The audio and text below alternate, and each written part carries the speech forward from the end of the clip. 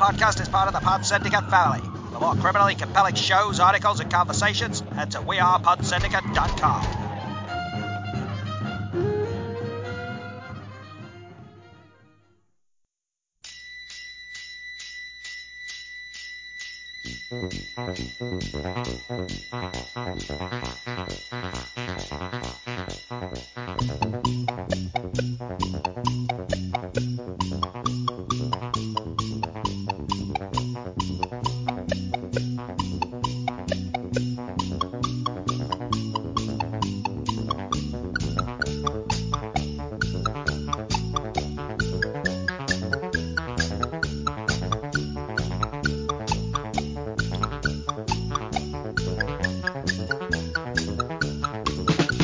Hello there, my fine feathered friends, and welcome to episode 391 of Film A Bastards.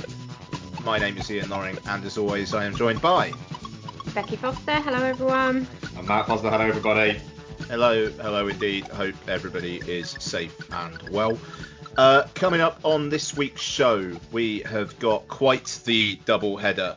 We have got the Netflix Jackass people produced hidden camera comedy but with a fictional narrative, Bad Trip, and we've got a retro review.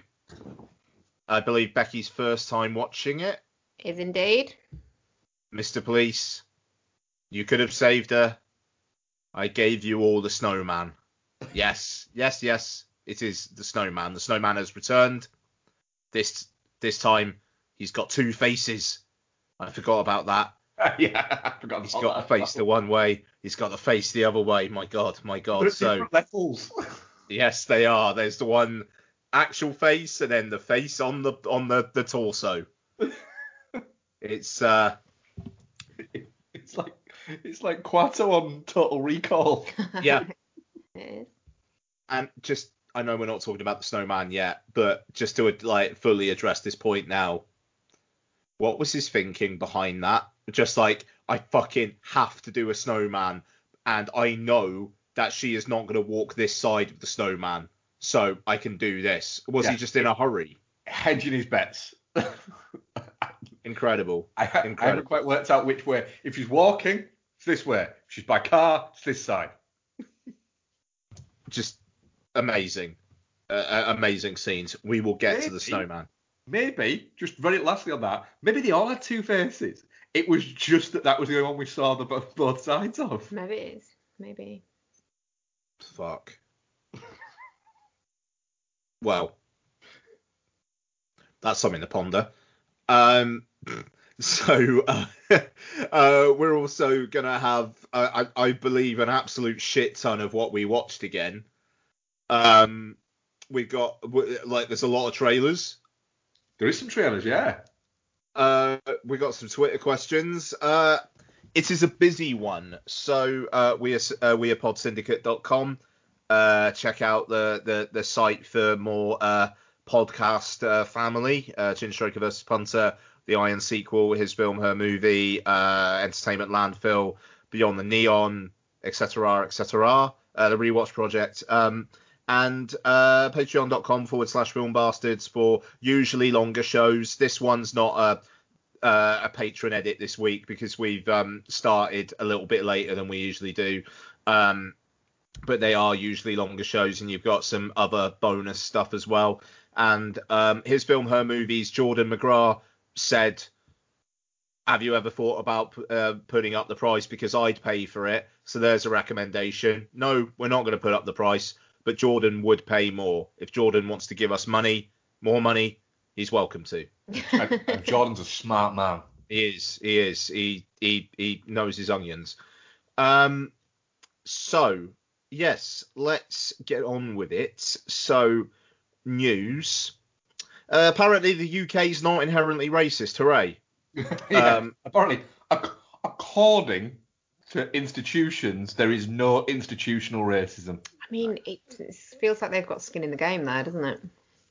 You be quiet. I don't see a flag behind you, Becky. How dare you? Anyway. God, the flag thing. What the actual fuck? It's all a distraction. It's Yep. all a culture war that they're trying to set up because they don't want people asking other questions. They just want people going mad on social media about flags, whether they're for or against flags, so that people aren't asking other things. Anyway, well done, UK.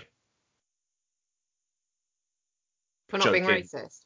Yeah, well done. I am of course joking. It's fucking horrific. I don't know. It's like Hannibal Lecter publishes reports proving he's not cannibal. Yeah. Anyway. God, sorry. Where do I go from there? That was kind of off the cuff, and I've kind of killed my momentum.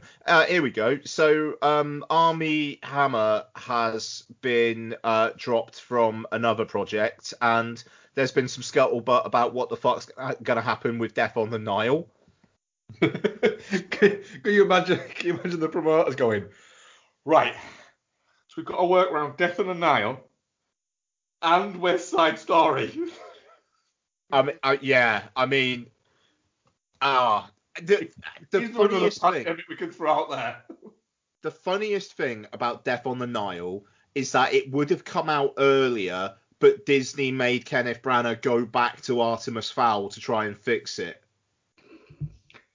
Which of course works out in the end. Well done. Yeah, so apparently he's almost the male lead of the film, according to reports. And it seems like straight up Christopher Plumbering him is probably a non-starter. So, what do they do? I think what's going to happen is it will come out in February next year. Army Hammer will be in it, and there will be statements condoning him, and we'll move on. Yeah. I think that will be it. It literally will be. There's other people in this movie. Yeah. But I mean, honestly, I think them moving it from December so they didn't have to deal with West Side Story and this in the same fucking month is it was probably a sensible decision. Yeah. Hey, just go. What do you want to do for Valentine's Day? I want to go and watch a rapist cannibal movie. Allegedly. Yeah, I mean, this is the thing. I mean, we talked about it at the time. I was like reading out the texts, and we were just like, don't kink shame.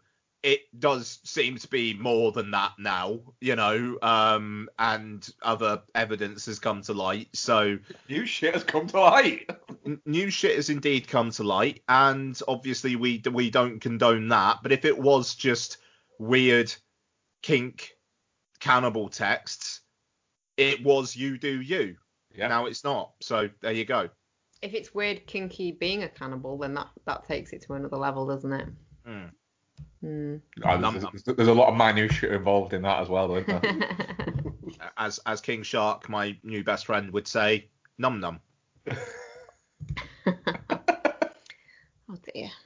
Oh dear, indeed. I don't know. It kind of seems to be a little quiet at the moment. I think, it kind of feels like everybody's in a holding pattern, just seeing if cinemas do reopen and then what happens from there. I mean, LA is going to be allowed to have 50% capacity in cinemas, up from 25%, ready for Godzilla vs. Kong on Friday. And word is that it is virtually impossible to get a ticket for that film this weekend. It's looking to do maybe upwards of $30 million on its opening weekend, which is great news. Considering that fucking thing is on HBO Max in the US as well. Amazing. It did, I think, $120 million worldwide last weekend, mainly thanks to China. 125 mil, I think. 122 million, I think it did. Over double the previous COVID best, which was Tenet, which did about 55 million. So it, it feels like, if you screen it, they will come. You know, very comforting.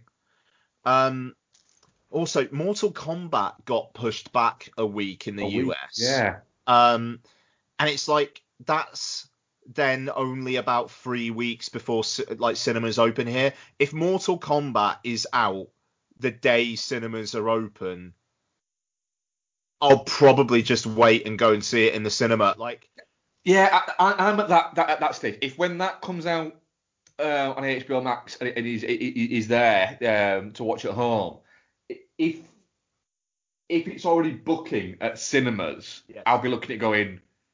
I mean, it's not a movie that I need to watch now. I'd happily wait a few more weeks to kind of go and watch that in a cinema. I fucking need that film, but I kind of need it on a big screen and preferably with a beer. So we'll see what happens. I mean, we'll talk about trailers. I suppose actually it's probably a good segue into trailers. Yeah. Because we've got two which are both. So we've got a couple of trailers for films that are both gonna be out in the US. I think Spiral is out May 14th. Yep. Pardon me. And Wrath of Man is out on the 7th. Yeah. Cinemas are due to open here on the 17th. Touch wood. So there is a decent chance that they will come out the day cinemas open. And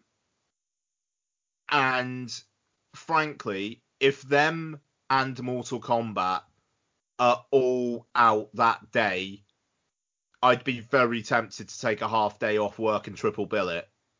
Well, we actually go on holiday that day, don't we? So I think we're going to try and go in the morning, aren't we? Yes. You want to try and fit 2 films in before we set off, don't you? Yes. If it was so, judging by the marketing and whatnot so far, if it was 2 of those 3, what do you go for? Spiral and Wrath of Man. What are the 3, sorry? Spiral, Wrath of Man, and Mortal Kombat. I'd go Spiral and Mortal Kombat, to be fair. Yeah, but I really like the trailer for Wrath of Man. It's Martin. It is, yeah. I was more taken with the use of the weirdy version of Folsom Prison in the trailer. But it's a good trailer. The Wrath of Man trailer, I don't know, it's I think there's going to be a lot more Guy Ritchie in the film than this trailer kind of almost seems to be making out. It kind of looks like any of the action directors Statham's been working with for the last few years could have done this one, judging by the trailer. But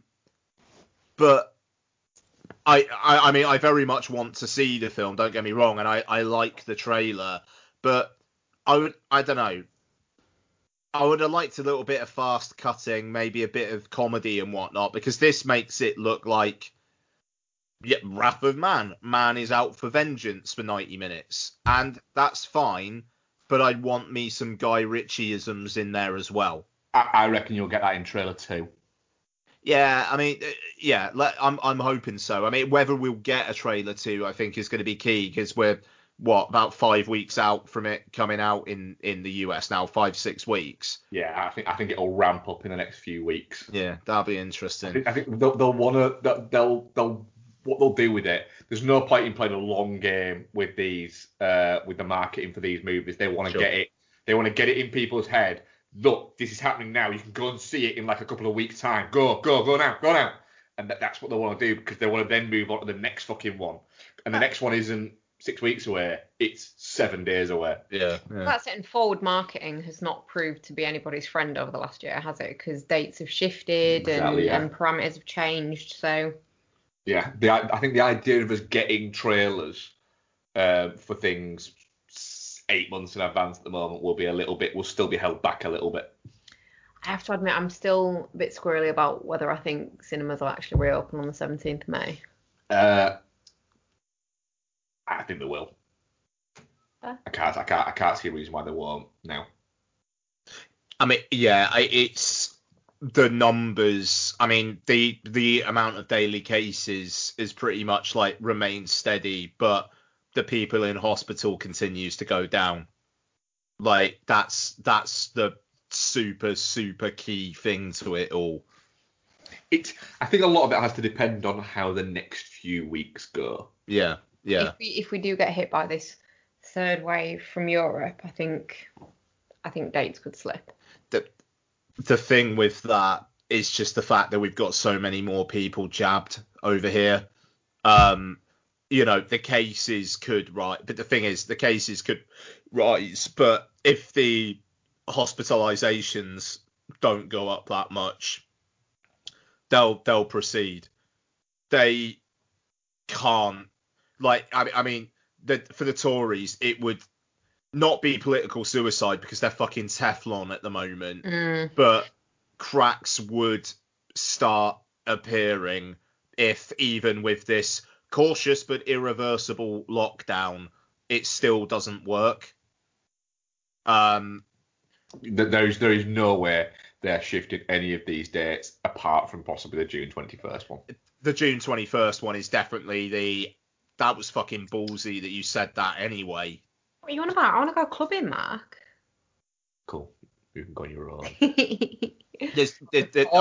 Clubbing just fills me with not even COVID related. The thought of going clubbing fills me with yeah. The wiener dog here, Mark Drakeford. I mean, like, he's been very. June's really way too optimistic. We're not giving that fucking date. No way. But I was like a slight tangent. Previously, cinemas in Wales were just lumped in with hospitality in general. So like pubs and restaurants and whatnot. And I was worried because he was saying like that we're not giving any dates for indoor hospitality. However, now they've been moved into entertainment venues along with like bowling alleys and casinos and whatnot. And they can reopen at COVID alert level 2 here. And we're in 3 now. So like I was concerned about that because it would have been fucking infuriating if I had to Wonder Woman it over to Bristol again just to go see a film. I would do it. Like I would like probably take the day off work and just see 3 in a day. But it looks like but it wouldn't be like you could just go, fuck it, I'm gonna go to the cinema tonight. I mean, this is the thing. It's like the Cineworld's been closed since October, but the Showcase, which is only like a 10-minute drive away from me, was like open whenever it could be open. So, I've got options there. But then again, the Cineworld's going to be open like everywhere as soon as it can anyway. They must be fucking burning money at the moment for how long they've been closed for. Yeah. So what is going to be funny is to see how they do the Cineworld cards, the unlimited cards, because like. A lot of people, they've been closed effectively. A lot of people's cards will have just fucking run out. They'll just extend it again like they did when they reopened back in August. I think I had a new expiration date of like April 22 or something like that. I wasn't very far into my my re-upping. So yeah, I mean, I don't know. I mean, I think I'll be sorted until probably. No, that can't be right. No, it wasn't April. Maybe it was January. I think it was January. So now I think I'll probably be good till like April, May or so. I don't know. But it's funny. I was looking at my I bought shares in Cineworld when they were cratering. And I showed this on the Boyd text the other day, but for Becky's benefit, I invested like 20 quid, and the shares are currently worth about 75. Nice. Yeah, and it's like. I want them to reach a point where I could also get an Odeon Limitless for a year. Yeah. And then like I can just fake IMAX it up whenever the fuck I want as well. So yeah, I'm gonna sell Cineworld shares to buy an Odeon card. That's the plan. Wow. But yeah, Wrath the Man, looking forward to it. Let's see what happens. Spiral.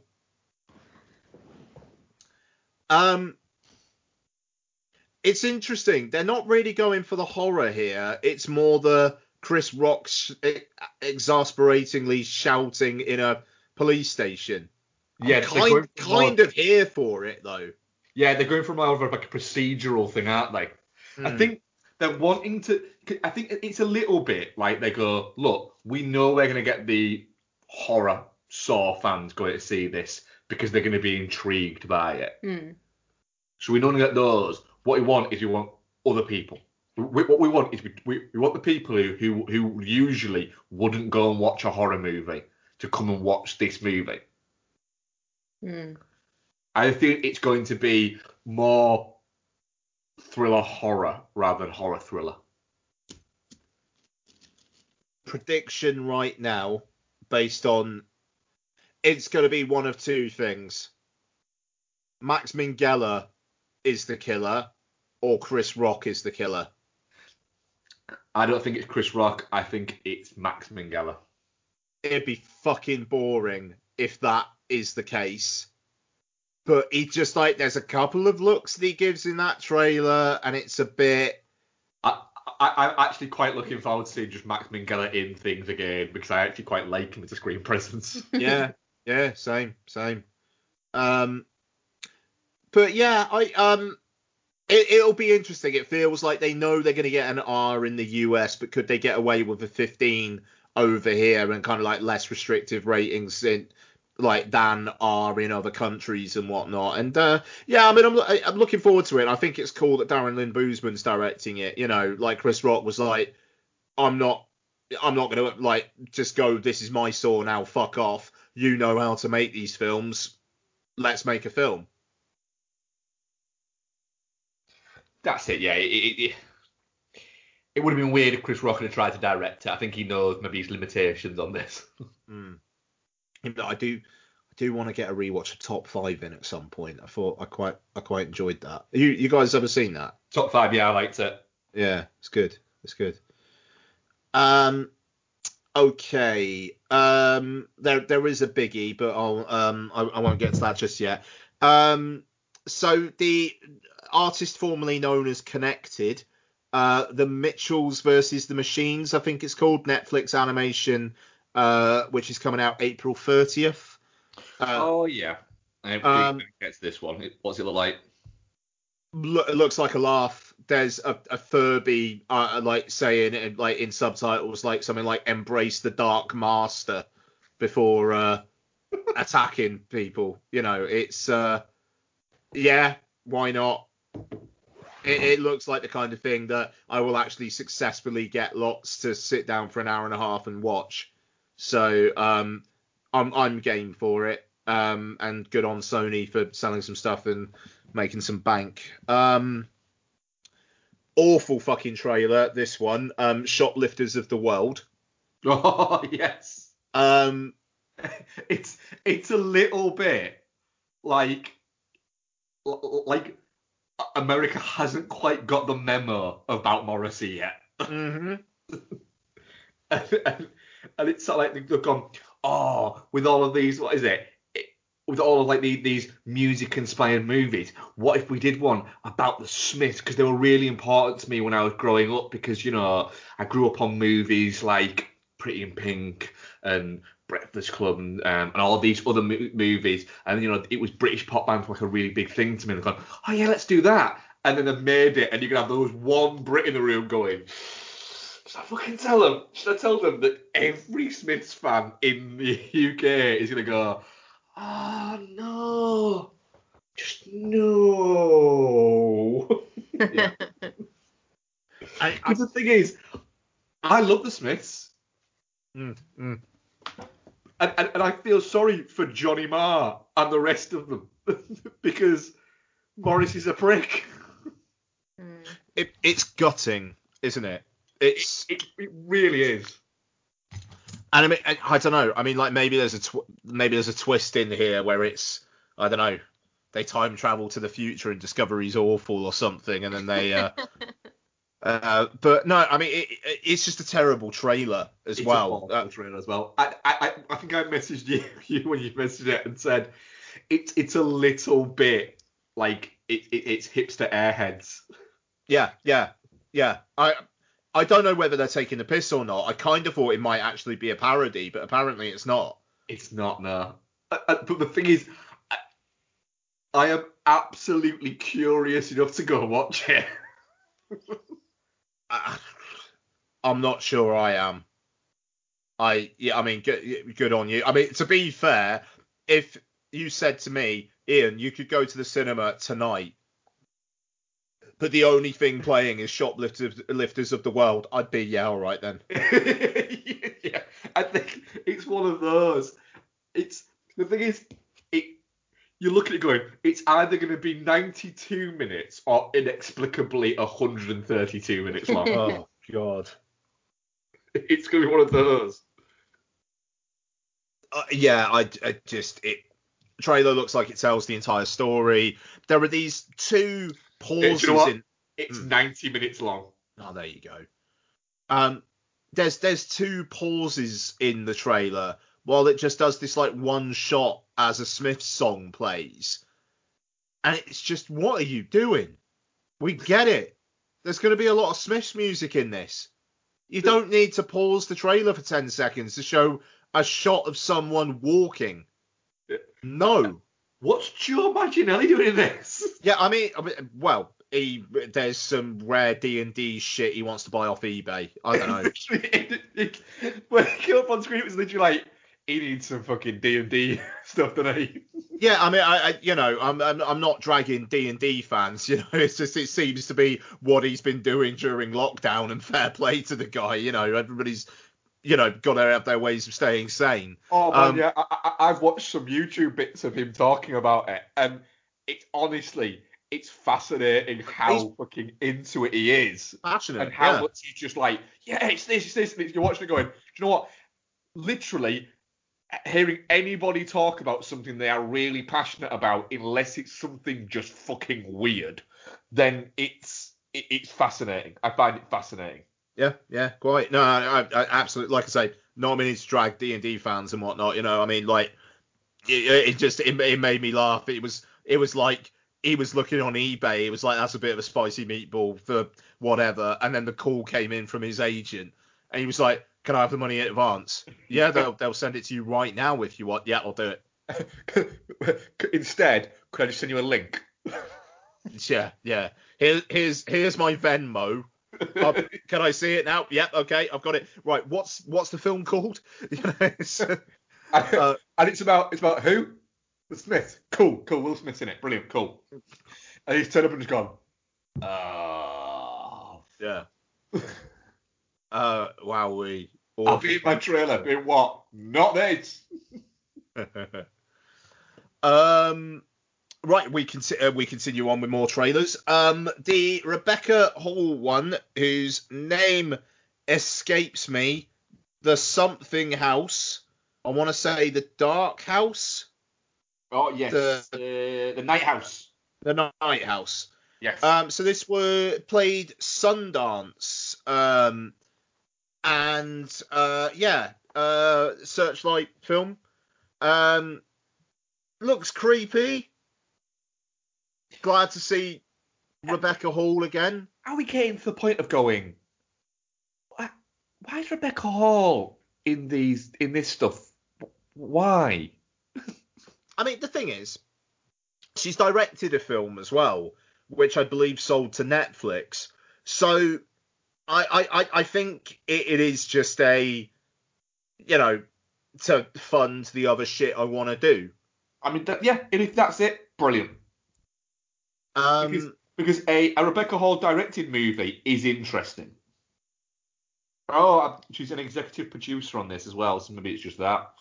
Yeah, there you go. It's like, we'll give you a decent wage, we'll give you an executive producer credit, and it's directed by David Bruckner, who directed a section of VHS 2 and The Ritual, which like a British horror film that came out a couple of years back.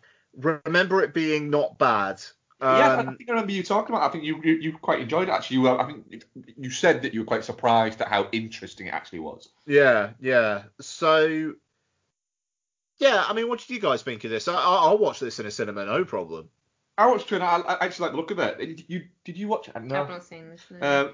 But yeah, you see, if I get to see that in the cinema on like a Thursday night or something like that, I'll be well happy. Yeah, quite. It's one of those. If it's the only thing out that week, I'll be a little bit like, I wish there was something else out. But it isn't. It's going to be the other cinema trip we do that week. Yeah. Feels like I want to double bill with something. Yeah. You kind of want to come out of something a bit more bombastic, grab it and then go into that, and then go back in.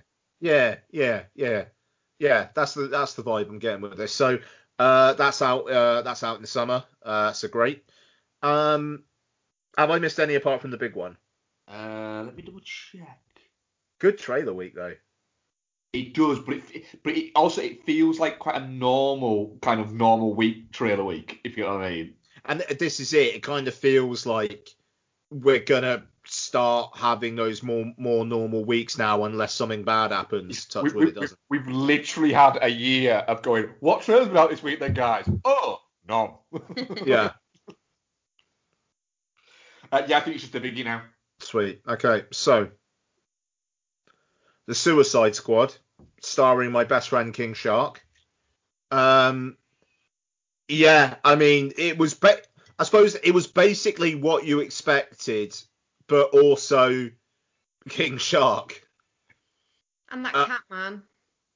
Oh, fucking hell, yeah. Motion capped by Sean Gunn. Yeah. I read a thing that said that he randomly just like does really odd shit, including like jerking off and stuff like that in the comics occasionally. And it's like, do you think that James Gunn's going to do that in a big budget, not Marvel, sorry, big budget superhero movie? I think he might. I think he will. I think he could. I fucking bang up for this. At time of recording, if this comes out over here the same weekend as it does in the US, I think it's a weekend that we're meeting up. Yes. In Manchester. I'm fucking, I promise you, I am getting to York this year. It's fucking happening. It is happening. And then you lot are coming to Cardiff next year. Bond you're coming for. Right. The thing is, there is a chance that my buzz may be harshed. That's a good point. I'm ever so sorry. I'm calling it as I sees it. I think I'd rather, if we're gonna meet up, I'd rather meet up for a guaranteed banger. Yeah. For everyone. Something there isn't so much on the line for. Like seriously, if I like No Time to Die like I think I'm going to, and you guys are maybe not hating it, but potentially ambivalent, I don't think I can deal. Now, however, I think there is an argument for Halloween Kills. Ooh. Yeah, there is. Because it's a bit of a sequel to, going to Manchester, and then Halloween ends, you guys come to Cardiff. That makes sense. Yeah, I like the symmetry of that. Yeah. So, there we go. And that's the thing with Halloween Kills. I'm not chomping at the bit for it. I don't think anyone's particularly, I must have it now. That's the thing. I think if that movie is anywhere between 5 out of 10 and 8 out of 10, we'll all be fine with it. Exactly. Ian, Suicide Squad, did you know that King Shark before it was voiced by Sylvester Stallone? Because I had no idea. I didn't. It was great. It was so good. Did you read the story about what that Stallone... I can't remember, Stallone James Gunn put out about how Stallone got it. I think it was James Gunn. Yeah. He basically said, I want you in Suicide Squad. He was like, all right. I want you in my new film. I think it was. Didn't he say it was Suicide Squad, didn't he? Mm. And he was like, all right, cool, yeah. What's the thing? Went, you're going to play a shark. He's like, all right, that can kind of talk. He's like, yep, sold. I mean, the thing is, right? Big dumb animals is kind of my sweet spot. You know, As well, you know the big scene in it where he's ripping rips the guy apart. dude.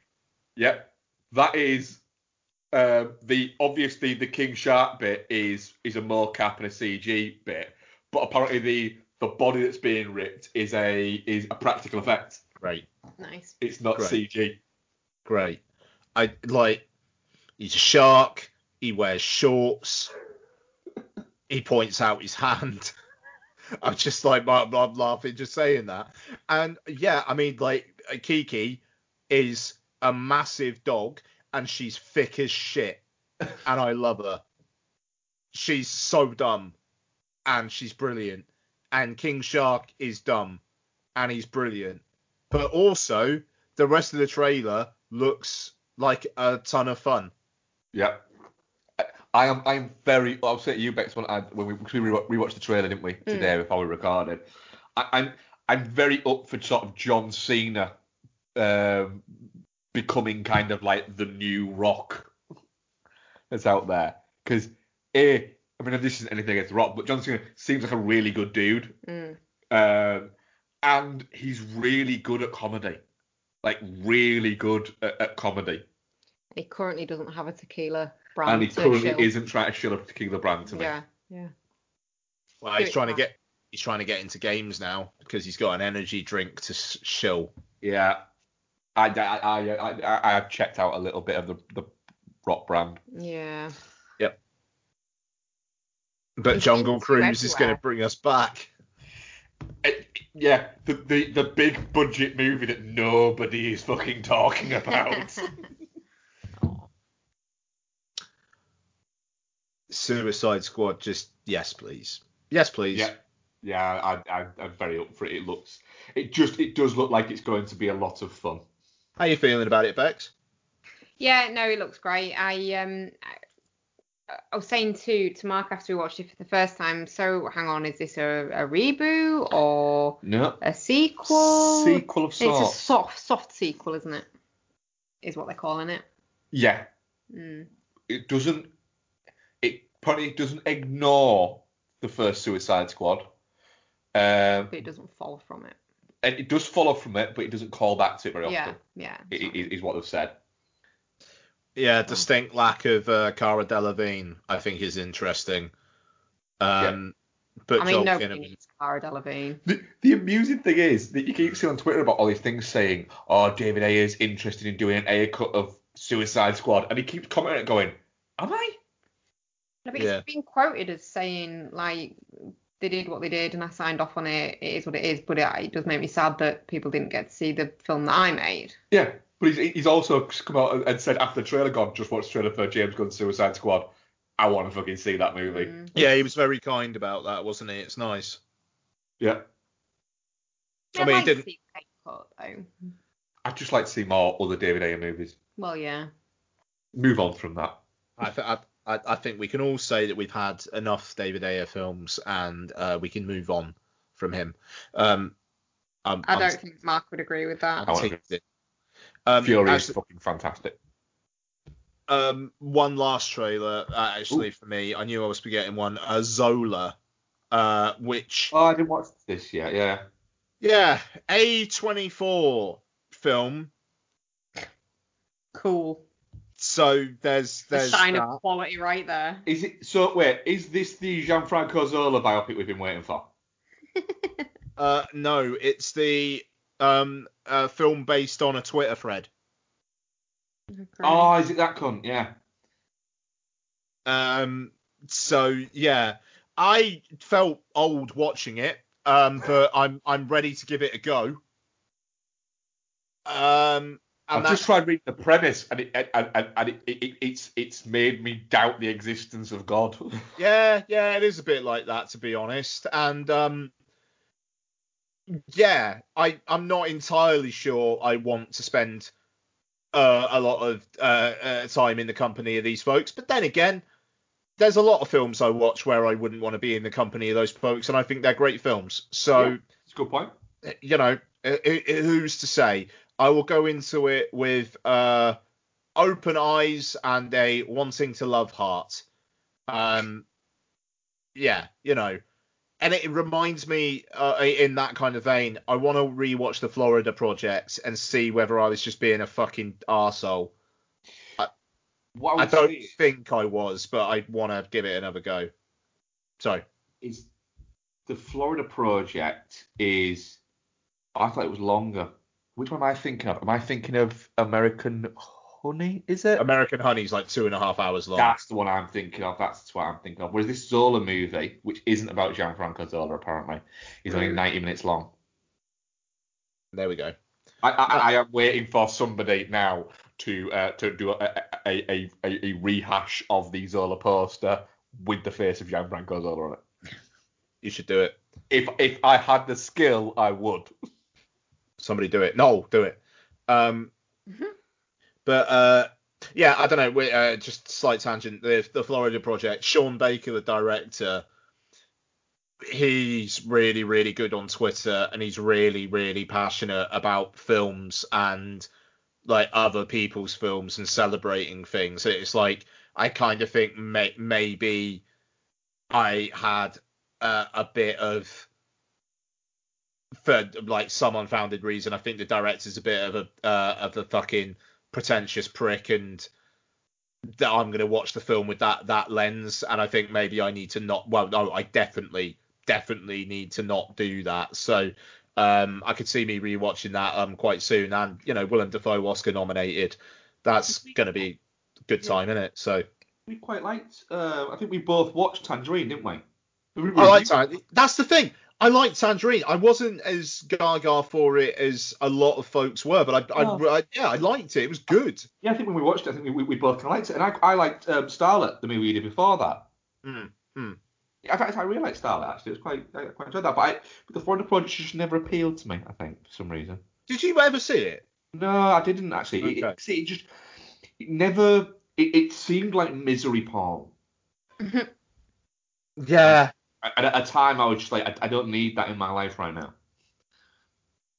Yeah, I don't know. I'm just, it's probably on a streaming service somewhere. Anyway. But that was it. Zola doesn't have a release date over here yet. Oh fuck, no, there was another one. Jesus wept. Ben Wheatley's new one, In the Earth. Oh god, yeah. Yeah. It's interesting. I'm really up for that. Yeah, I'm up for it. It looks like a field in England, but it could be quite good. That's a perspective. Yeah, I'm up for big, surreal, strobe imagery and a creeping sense of dread in a cinema. Yes, please. In the middle of June. It's going to be hot as balls outside. Fuck that noise. I'm going to go watch a Ben Wheatley shot in lockdown horror movie for an hour and a half. Yep.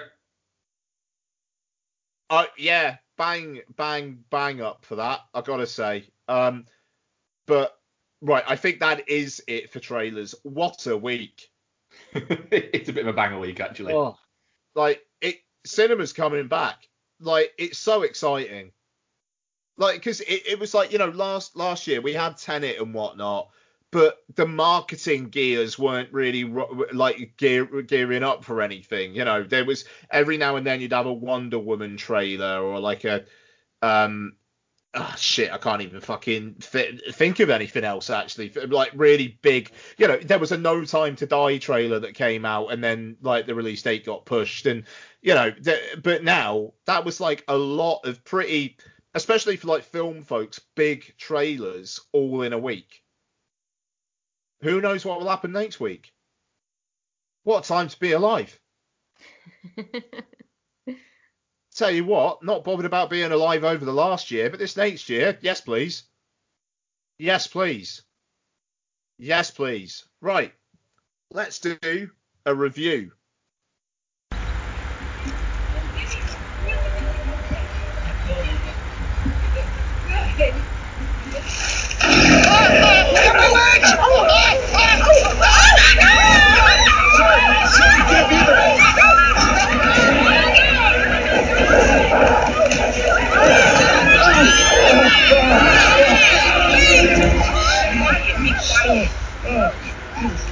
Don't look him in the eye.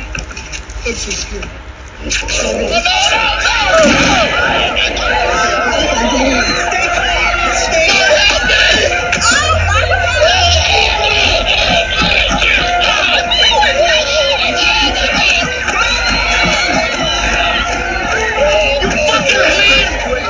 He's a human being! His name's Chris.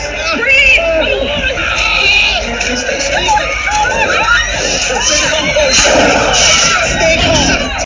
And let's do Bad Trip, which is directed by, wow, that was a real name, Kitao Sakurai. I thought for sure that was a nom de plume. But no, he's a dude. He's worked with Eric Andre quite a lot. That makes sense. Well, bless your heart, Don. Thank you so much. She's just come in and grabbed me another beer. That's lovely. I've got a great wife. I really do. I'm very lucky. Right, directed by Kitao Sakurai and starring Eric Andre, Tiffany Haddish, Lil Rel Howery, and a bunch of real folks. So this is essentially hidden cameras, but kind of like telling a fictional narrative where Eric Andre and Lil Rel Howery go on a road trip to see an ex crush, I think, of Eric Andre's, while Tiffany Haddish plays Lil Rel Howery's sister, who breaks out of prison and wants her car back. So, I'm not going to go to Becky first, because I don't think she wants me to. No. Okay. So, Mark, this is a film that had, fuck all promotion. It wasn't a Netflix original. Netflix bought it. It's actually an Orion Pictures film, which surprised the shit out of me when it started. But if you were to see this in a cinema, do you think your experience would have been increased by having other people reacting to it around you with the greatest of respect other than Becky? And I'm saying that because I know what she thought of the film.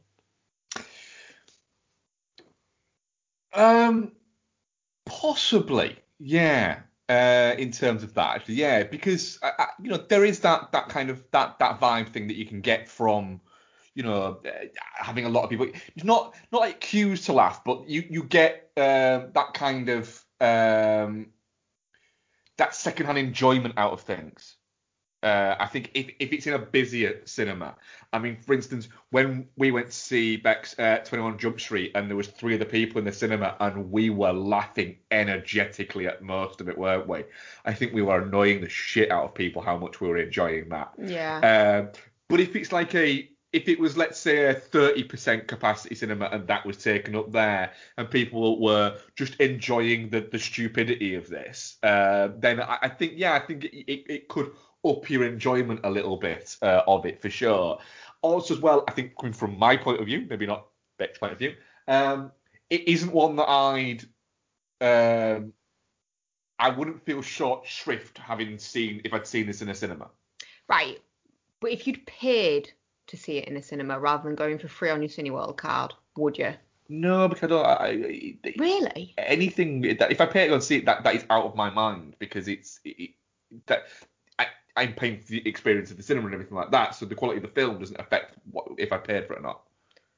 No, but you wouldn't think, well, shit, that's a whole bunch of time and 10 quid of my money that I've wasted on fucking awful shite. No, but the time thing maybe, but the money thing never plays into me for something like that. Once the money's gone, it's gone, and that never bothers me. All right, put it another way. Say you budget for one cinema trip per week, and you'd wasted your fucking money seeing this. And not seeing something else. I would feel that was unfortunate. You'd be fucking pissed off. But I'd have a word with myself. But it wouldn't be the film's. But it wouldn't be the film's fault. Everything's the film's fault. It would be my fault. It would be my lack of judgment. I have a much lower tolerance for films high tolerance for films than you. Mm-hmm. But no, It takes your one film a month, and you've gone to see this. You'd come out, you'd be fucking self-flagellate. At the moment, I'd be fine with seeing anything in the fucking cinema. I'd be kicking myself. I'd be breaking back in. Sorry. So, Bex, is this maybe the film of your history on Bastards? Is this the least you've liked a film?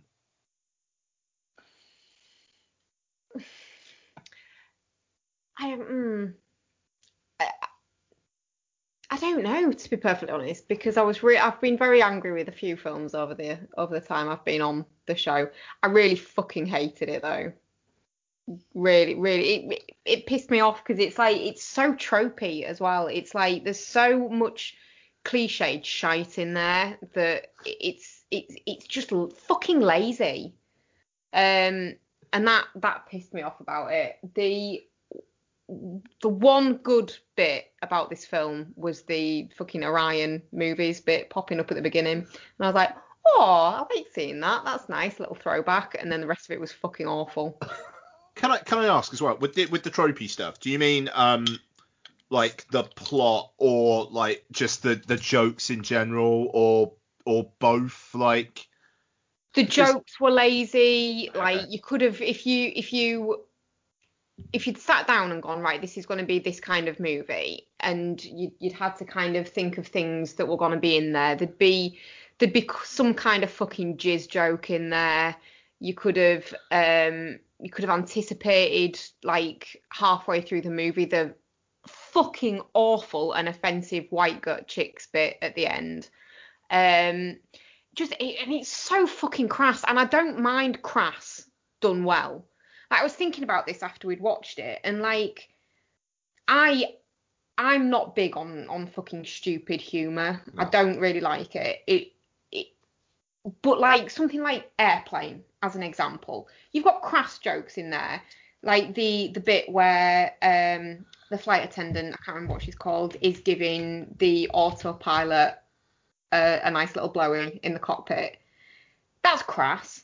But it's fucking funny. I wouldn't say that's crass, though. It is crass. No, I don't think it is crass. As subject matter, it is crass. But it's done intelligently, and it's done in a funny way, and the kind of, it looks the way it is, but it's not the way it is kind of thing is done very well. Whereas this is just... I fucking hated it. And we wasted our Sunday morning watching this fucking awful film. I get 2 days off a week. Half of one of them was spent watching this shite. 80 minutes long. Yeah, it's not that long, buddy. I fucking felt it. You felt like it, yeah. So, I mean, this is the thing, right? Imagine the opposite of a Venn diagram. And that's where Bex and I are with Bad Trip. I really, really, really, really liked it. I think on a sliding scale, Mark's in the middle. I am literally the dot in the middle of that Venn diagram. Yeah. I mean, it made me laugh a lot, but you know, long-time listeners of the show know my predilection for liking the dumbest shit imaginable. So, you know, and it is completely objective, but I liked the cum joke stuff. You know, like I thought it made me laugh. I liked the way that it brought up things that happen in films, but did them in a real setting with people who didn't know what was going on. So, you know, the bit where Eric Andre has the musical number and he's in that mall, and then people just start. Yeah, that was quite funny. Yeah, and it's just the people dancing around. Then when those like that confetti goes off, and that one guy just shits himself. A the fucking when he's having the dream sequence of like coming in when she's in the boardroom doing the meeting or whatever, and then they just start making out, and that one guy, like everybody, like all the other people are a bit like, what the fuck is going on here? And this one guy is just smiling and having the best time watching them go at it on the table. Oh God, I'm not. I know I'm doing in this bit, but fucking Tiffany Haddish when she gets down from that fucking police prison transit vehicle, and that guy is like, oh, that poor guy. I mean, that poor guy. Like, you need to go. You need to go. You need to get the fuck out of here. But I like the way, he is, he's trying to help her. Yeah, and that's the thing. It's like this film has got these little pockets of nice people being nice. I wonder if he got in trouble for that, though, to be fair. Yeah, I mean, that's... I can't remember which chat I WhatsApped it in, but it was one that was with Mark, where I was just like, there is one scene involving Tiffany Haddish that I'm stunned the guy signed the release for, and it was that. I cannot fucking believe that. But yeah, and like I say, it's just nice people being nice, cutting through the rather more kind of like fratty nature of some of the jokes. That when they have that fucking car crash. And again, it's like you have those kinds of car crashes happen in films all the time. But how would people react if that shit happened in real life? And that's how I find that interesting. And then that one guy just putting them apart and trying to mediate the situation. He didn't feel legit to me. I looked. The thing is, the cast list had like who the plants were in the cast list, and he wasn't one of them. Mm. I mean, and fair. I get no Bex. I mean, I get that. I'm gonna take the film at its word that it was legit, and I thought that was, I thought that was a nice moment. And I enjoyed watching Eric Andre and Lil Rel Howery spend time together. I thought they were good together. I thought, Tiffany Haddish, she's got that thing where, yeah, fair play, she could be quite intimidating, and she knows that, and she plays it well. And that bit in the restaurant where they're in there, they leave, and she comes in, leave, and they keep on like switching back and forth. Like if I was in that restaurant, I would be freaked out, and the people in there felt natural. That one woman, like, it was just kind of going a bit nuts at it all. Like it was brilliant. It took me by surprise, not just for the more jackassy aspects of it, but just for how it showed that people can be nice, which sounds like such a stupid fucking pat thing to say, but it's cool watching, people react to these things and try and help. Yeah, that's it. It's not.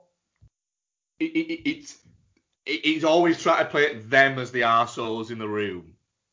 Yeah, they are the jokes, not the people. If the people react in funny ways, then fucking fair enough. But they are the jokes. Yeah, that was quite. I enjoyed that about it. Yeah, the thing is, I think I am in between you both in the sense that I chuckled enough at bits. There was a lot of essentially. I think if you cut out just shocked reactions of people stood around, then I think you'd have maybe like a 60-minute movie. Sure. Yeah, that's fair. I think there was a couple of the big jokes didn't land for me. Which ones? That fucking gorilla segment was just painful. Yeah, the gorilla one didn't land for me. But I like gorillas. You like gorillas? Gorillas fucking people though, and then jizzing all over them. But the thing was, is I could get on board with it the first time, but then when it went back to tell a joke, it was a little bit like, that's fair. The problem is, what you've done now is you've told the same joke twice, and if you've not found it funny the first time, you're really not going to find it funny the fucking second time. Oh, but the second time there's loads of spunk coming out. And also as well, I'm looking at it going, right, but in a minute, am I going to get, at the end of this movie, am I going to get loads of people going, no way, when we get the blooper reel at the end of it and the camera's coming out, because you know that's going to happen over the credits. And then you're watching it going, oh, fucking come on. You must have known. Also, it made me, I did turn around to you at that point and go, fucking hell, is that a real zoo? How depressing is that? Yeah, that zoo did look really depressing. It did. Very brown. A lot of chain link. It was just, yeah, I was just going, I have been to only a couple of zoos in my life because I don't like zoos, apart from that one when I met at Giraffe that time. I don't like zoos, but I was going, are there actually zoos that exist like that? To be fair, Mark, we've been together a very long time. The closest to a zoo that we've been to is a safari park. No. We went to Chester Zoo. Ah, we did, didn't Yes, we? fuck you, that's where I met at Giraffe. Prick. Oh, it's nice, it's Chester. It is, you see. I don't think you needed to say fuck you or prick. I'm not trying to tell you how to live your life, but blimey, Charlie, Mark. Yeah, we did go. Chester Zoo's nice though, and the what was the It was safari? hot as fuck, wasn't it, when we went? It was really hot when we went to the safari park thing as well. What, that was a safari park? Yeah. Are you sure? Yeah. I don't know if that was me. I mean, it was. Which Were you safari just park blacked did you go? out drunk? I think that's where you met the giraffe. I think you're getting muddled. No, it was Chester Zoo. Which safari park do you think we went to? I don't know. I haven't been to a safari park. Was that place we went? That was where we met the giraffe. It wasn't. That was Chester Zoo. Was it Chester Zoo? Yeah. It looked like a safari I have park. not been to a safari park. Just going to Google Chester Zoo giraffe just to make sure there is one there. But yeah, I did enjoy it enough. Wasn't it Oh, Yorkshire fuck yeah, there are. Knowsley? I've never been to Norsley. What is it? And I've never been to Yorkshire Safari Wildlife Park. That's not a safari either, is it? No, it's safari. It's a wildlife park, wildlife and safari park. Oh, Doesn't sound there was a like... baby giraffe born in Chester Zoo at the start of the month. Tiny Aw. little fucker. Oh, that's Oh, cute. you got to see it. No, they caught it on camera apparently. We have been to Yorkshire Wildlife Park. I haven't. You fucking have. I don't think I have. I think that's maybe what you're getting muddled up with. I think that's where you met the giraffe. No, I didn't. There's not a giraffe there. There fucking is. Look. Hang on, but let me scroll. Oh, look at the video. Giraffes. Of this. That's a picture. I mean, obviously, Mark, we're not there right now.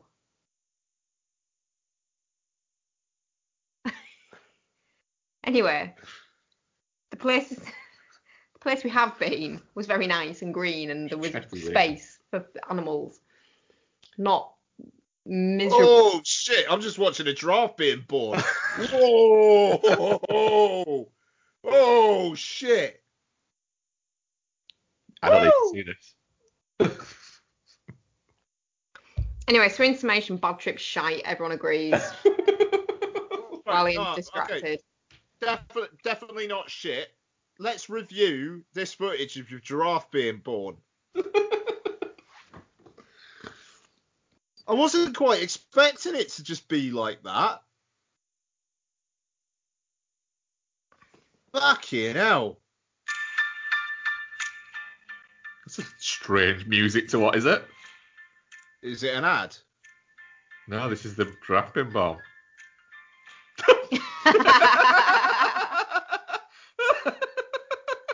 Fucking just plopped out. I mean, it looks like she just shit a giraffe out. I mean, you have to say though, as a species, But we are shite, aren't we? We give birth to babies, and they're essentially pathetic, dependent fucking creatures for the first at least year of their life. I mean, they're dependent for more than a year. I know, but they can't like walk or feed themselves or anything for ages. That I don't giraffe's think they straight can up on feed its themselves fucking- after a year, Bex. You are? Was Izzy feeding herself from one? Was she making a risotto? No, but I mean like grabbing stuff and putting it in their mouths. And they can walk by one, can't they? I mean, it's a long time ago for us. I can't remember the timescales of when they do things. Can they walk at one? Yeah, kinda. You know my feelings on walking. That giraffe's straight up on its fucking feet and having some milk. I mean, that giraffe's a boss. But to be fair, if you've just been shit out of something, you're probably thinking I'm going to have to learn how to live life quick. Yeah, it's a full Ace Ventura moment. I mean, it's impressive, isn't it? Like, it just plops out. Bex, was it better than Bad Trip? Yes. Yes, it was. Definitely not shit for the video of the giraffe being born. Yeah, definitely not shit for that. Yeah. Mark, where were you with Bad Trip, though? I'm not quite Geostorm, but I think I'm touching cloth with it. Really? Yeah, because I didn't hate it, and I was fine with watching it, and I enjoyed my time enough with it. And I don't think it's shit, because I think if there's comedy there that you'll like it. And I had a good enough time with it. What? I think Eric Andre is a good comedian.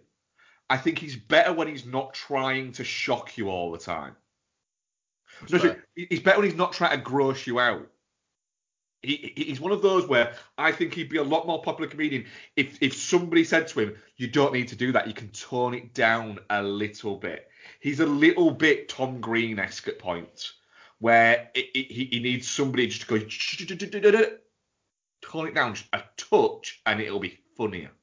Yeah, that's fair. I will say... No, you're going to ask me. I think we already know. I know. We clarified that before we watched the draft being born, Bex. Yeah. I do think Little Howry is a little bit low energy in this, and not like general low energy. Like he's not as on board with it as the other people. I was reading in the trivia actually on IMDb, he almost quit the film after, the fucking awful dick Chinese finger trap joke. Because they went into the wrong... Oh, the guy chased them with the fucking knife. That guy chasing them with the knife was real, and their security team was at a different barber's where they were supposed to go. Oh, fuck. But it's all fucking staged and bullshit and... Oh, yeah, but it's always been staged and what is it for that? But at the same time, he nearly quit the project because someone ran at him with a knife. That isn't staged. Oh no, that one bit there in the whole movie is... Oh, yeah, come on now. And Tiffany Haddish convinced him not to quit. I mean, the thing is, he's the straight man in it, isn't he? So there is going to be that. But no, I get what you're saying. He doesn't get any of the big moments, and any of the big moments he is in, he's in them with Eric Andre.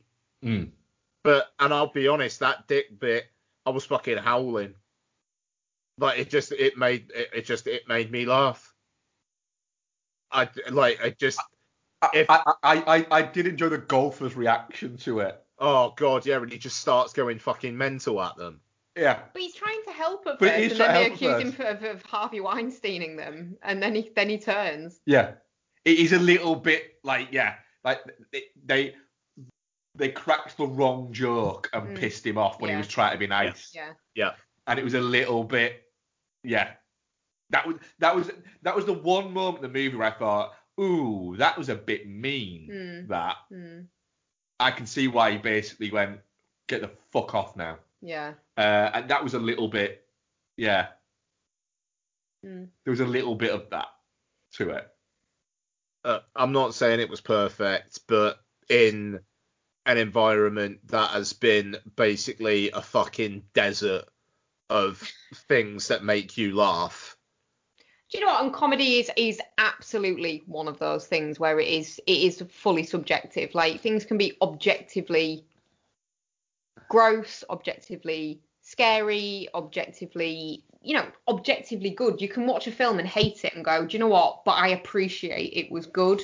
It just wasn't for me. But comedy is very much subjective. And, I get that. And I don't want to shit on anyone's... If you enjoyed it, to be clear, you're not coming across that way. Sorry, just to say, you're not coming across that way, that you're just shitting on people.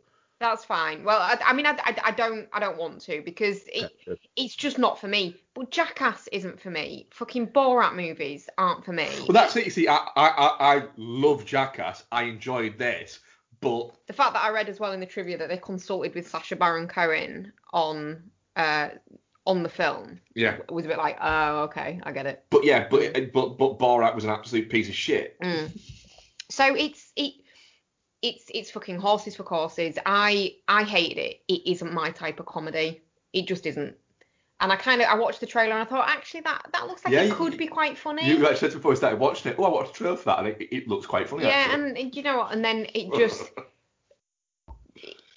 it gradually lost me in the first segment, and then just completely lost me. Well, I'm touching cloth on it. Our audience poll is quite mixed as well. 40% definitely not shit, and 60% shit. That's fair. I'm with that 40. Yes. That's a mixed bag, I'd say. Oh God, I fully hated it. I will never go anywhere near this fucking film ever again. Apart from when we talk about it at the year-end show where it's in your top 10 worst in my top 5 surprises. It will be my number 1 worst. Unless something really fucking awful comes out. Do you imagine? I'm not willing this into existence whatsoever. But could you imagine if you watched Candyman and were like, I'd rather just watch Bad Trip again right now. Oh dear, I think I'd question my entire life. It would be that though, wouldn't it? Yeah. I'm so looking forward to you guys being able to watch fucking Candyman. We're gonna have to get Jordan on that show because he was really looking forward to it as well. And I'm just gonna like shut the fuck up and sit back and just let you guys take it. Like I'm looking forward to Candyman, but not nearly with that level. Where are we on that? Has it got a projected release date? September? Yeah, I think so. I want to say, yeah. I mean, it gets it. The thing is, like, you got Spiral and A Quiet Place 2, like, in May and June. August the 27th, apparently. Oh, there you go.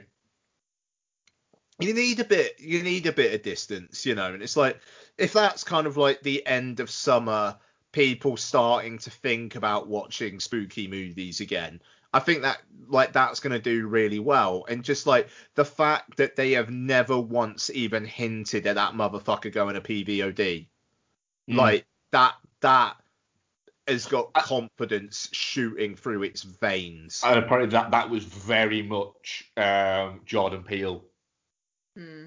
Was very much insistent from the start. Nah, we'll delay it. We'll just keep delaying it. But we did that movie is coming out in cinemas because it deserves that to come out in cinemas. I want to see this in a big, dark fucking room on a huge fucking screen with mammoth speakers playing all of it. I wonder if it's IMAXing. It's not, apparently. Is it not? Okay, no. That's a shame. Yeah, I mean, like I'm looking forward to seeing what Nia DaCosta does with that, and she kind of feels like almost like the Ava DuVernay I can maybe get on board with. I just like a singular female voice who maybe isn't quite as I am the fucking shit as it just feels like Ava DuVernay is. I'm going to try and get to Little Woods very soon. I need to as well. Yeah. Yeah. Of course, she's doing the next Captain Marvel movie, isn't she? Yeah, she guested on Blank Check a little while back. They were talking about, I swear it was a Robert Zemeckis film, and I'm trying to think of what it was now. Hang on. They have such good guests. And I swear I'm not paid by them. It's just a really good show. Let me just blah, blah, blah, blah, blah. No. I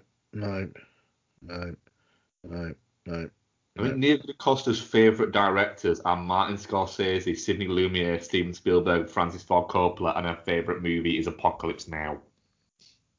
And, her episode was on Castaway. I'm watching Castaway. And Jamie Bell did an episode with them about Contact, and that was fucking ace. I've listened to that a couple of times. I know I talk about that podcast on here quite a lot, but fuck me, like that's kind of like my aspiration for where I'd like to be as a podcaster. Interrupt this Pod Syndicate podcast to bring you a special Pod Syndicate bulletin. This podcast you're listening to, pretty good, isn't it?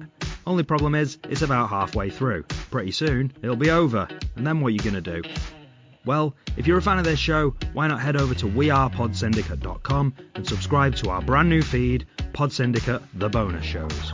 Every week, your hosts from Beyond the Neon, Chinstroker vs. Punter, Entertainment Landfill, Film Bastards, His Film, Her Movie, and What's on Tap will be dropping bonus shows right onto that feed. These shows might be collaborations and crossovers, or they might be archive episodes, interviews, one-offs, and other treats from across the Pod Syndicate network. So, prepare yourself for the inevitable disappointment of this Pod Syndicate show ending by heading to wearepodsyndicate.com and clicking on The Bonus Shows. We now return you to your regularly scheduled Pod Syndicate podcast. You like the 1980s, don't you? Of course you do. We all do. But have you ever wondered why that decade was the way it was? Have you ever wished there was somewhere you could go to get past the usual day-glow sentimentality? To try and understand 1980s pop culture in a more social, political and historical context? Because if so, it sounds to me like you're ready to go beyond the aesthetics, beyond the nostalgia. Welcome to Beyond the Neon.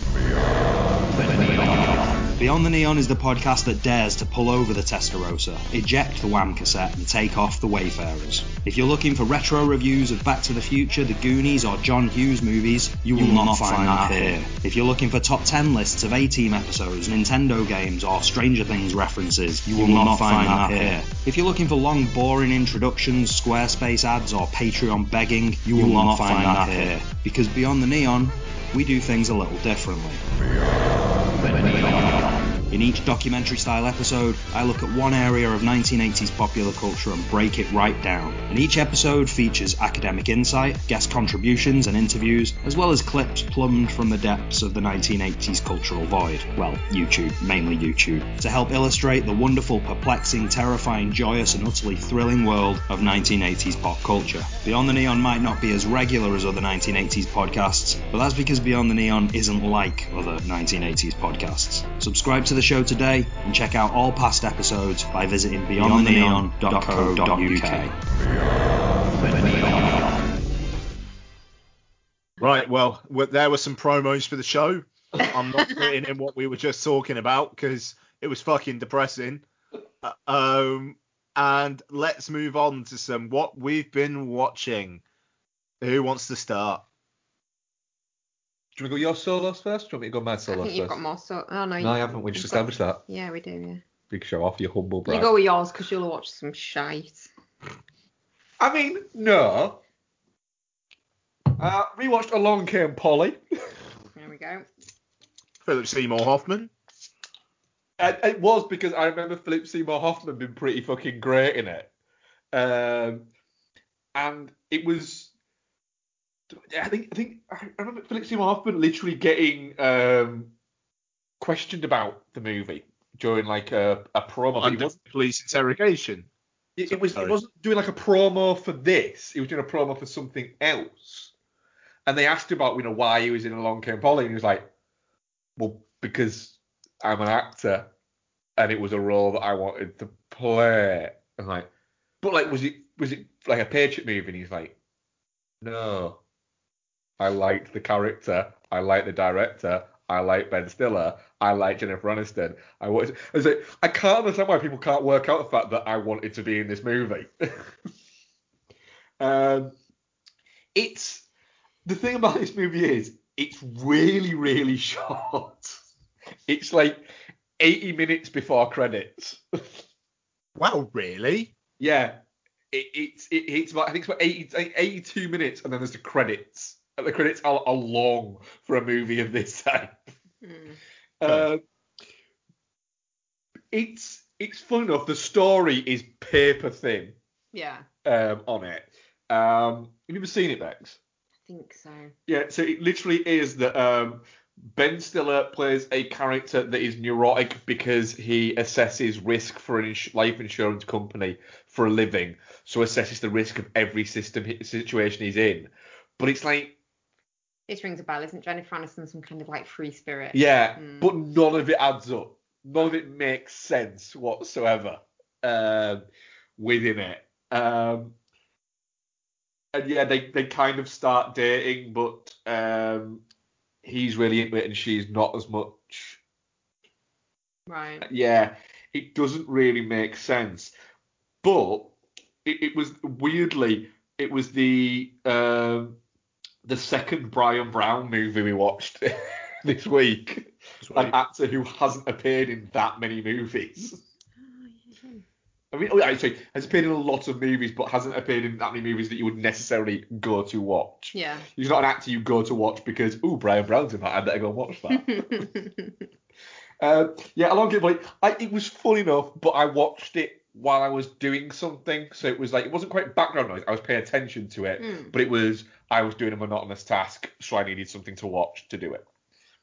And at the same time, I watched Just Married because I am one of the few people that really likes Ashton Kutcher movies. I like Ashton Kutcher movies.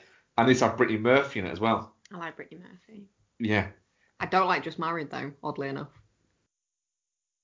It's fun enough, but it's very by numbers. Yeah. It's quite generic, isn't it? It's very generic, and it is only mildly elevated by the fact if you are into the comedy stylings of Ashton Kutcher, which I very much am. Yes. I still maintain that the best Netflix original series is The Ranch. That's fucking great. By a long fucking way. Yeah, it's great. You can take all of your fucking other fucking shit. Fuck you with your Stranger Things and your Born in a Hill House. Bollocks to that shit. Yeah, fuck you. Sorry. Yeah, just give me Ashton Kutcher on a ranch with Sam Elliott drinking and swearing. Yeah! It's fucking great, is The Ranch, to be fair. Yeah, it's still a series that deals with some surprisingly complex issues quite well. Yeah. But yeah, Just Married doesn't deal with any complex issues. Doesn't even deal with the uncomplex issues well at all. No. But again, it was good to have on as like to watch doing monotonous tasks. Fair play. And then a movie I didn't watch because of monotonous tasks. It's a movie that I've been wanting to kind of rewatch for a while, but you haven't. So I gave it another go. I rewatched Once Upon a Time in Mexico. It's pronounced Mexico. It is pronounced Mexico. I believe it's pronounced Time. Pardon? Once Upon a Time in Mexico. Yeah, fair. Yep. Fair. Yeah, so I want to rewatch this because I think this movie came out, I think, at the peak Robert Rodriguez.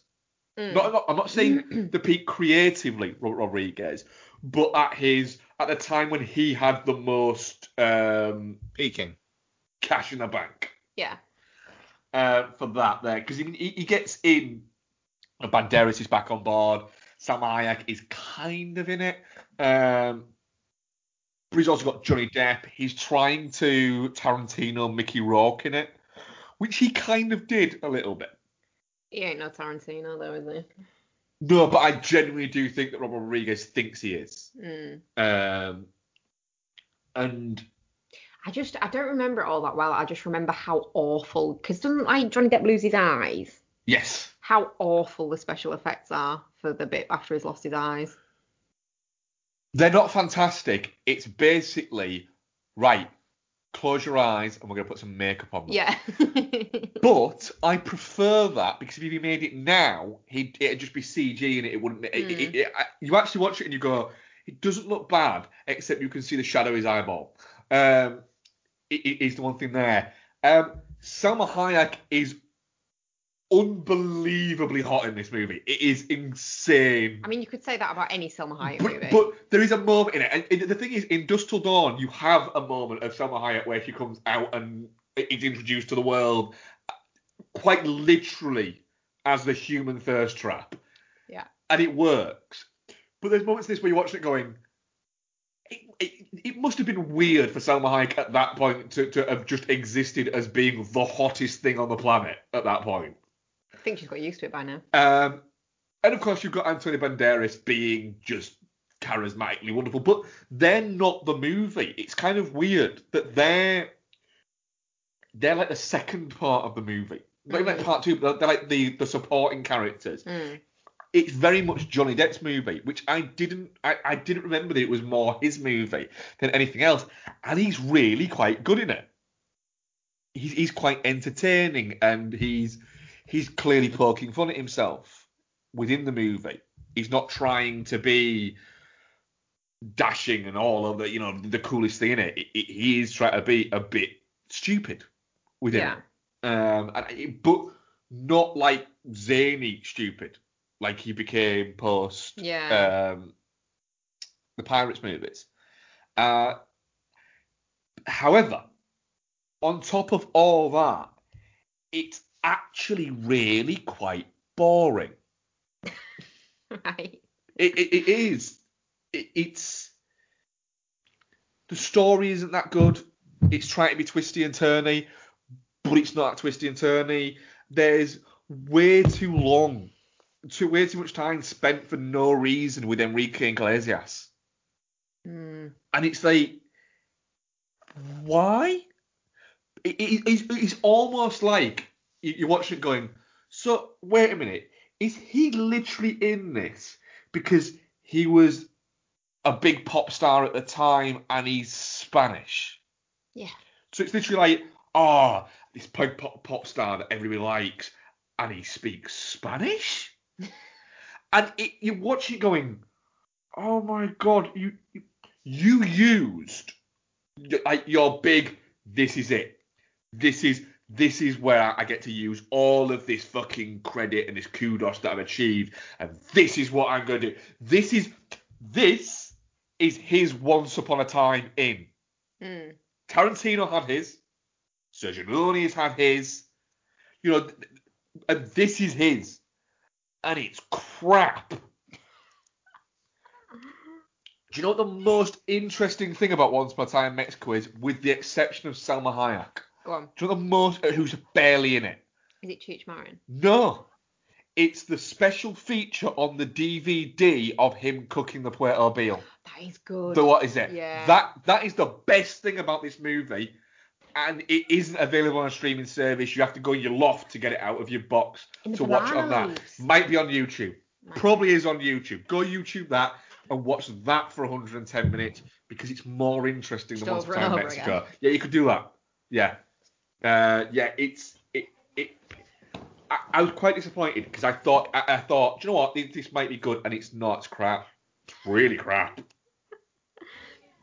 Fair enough. Yeah. Fair enough, bud.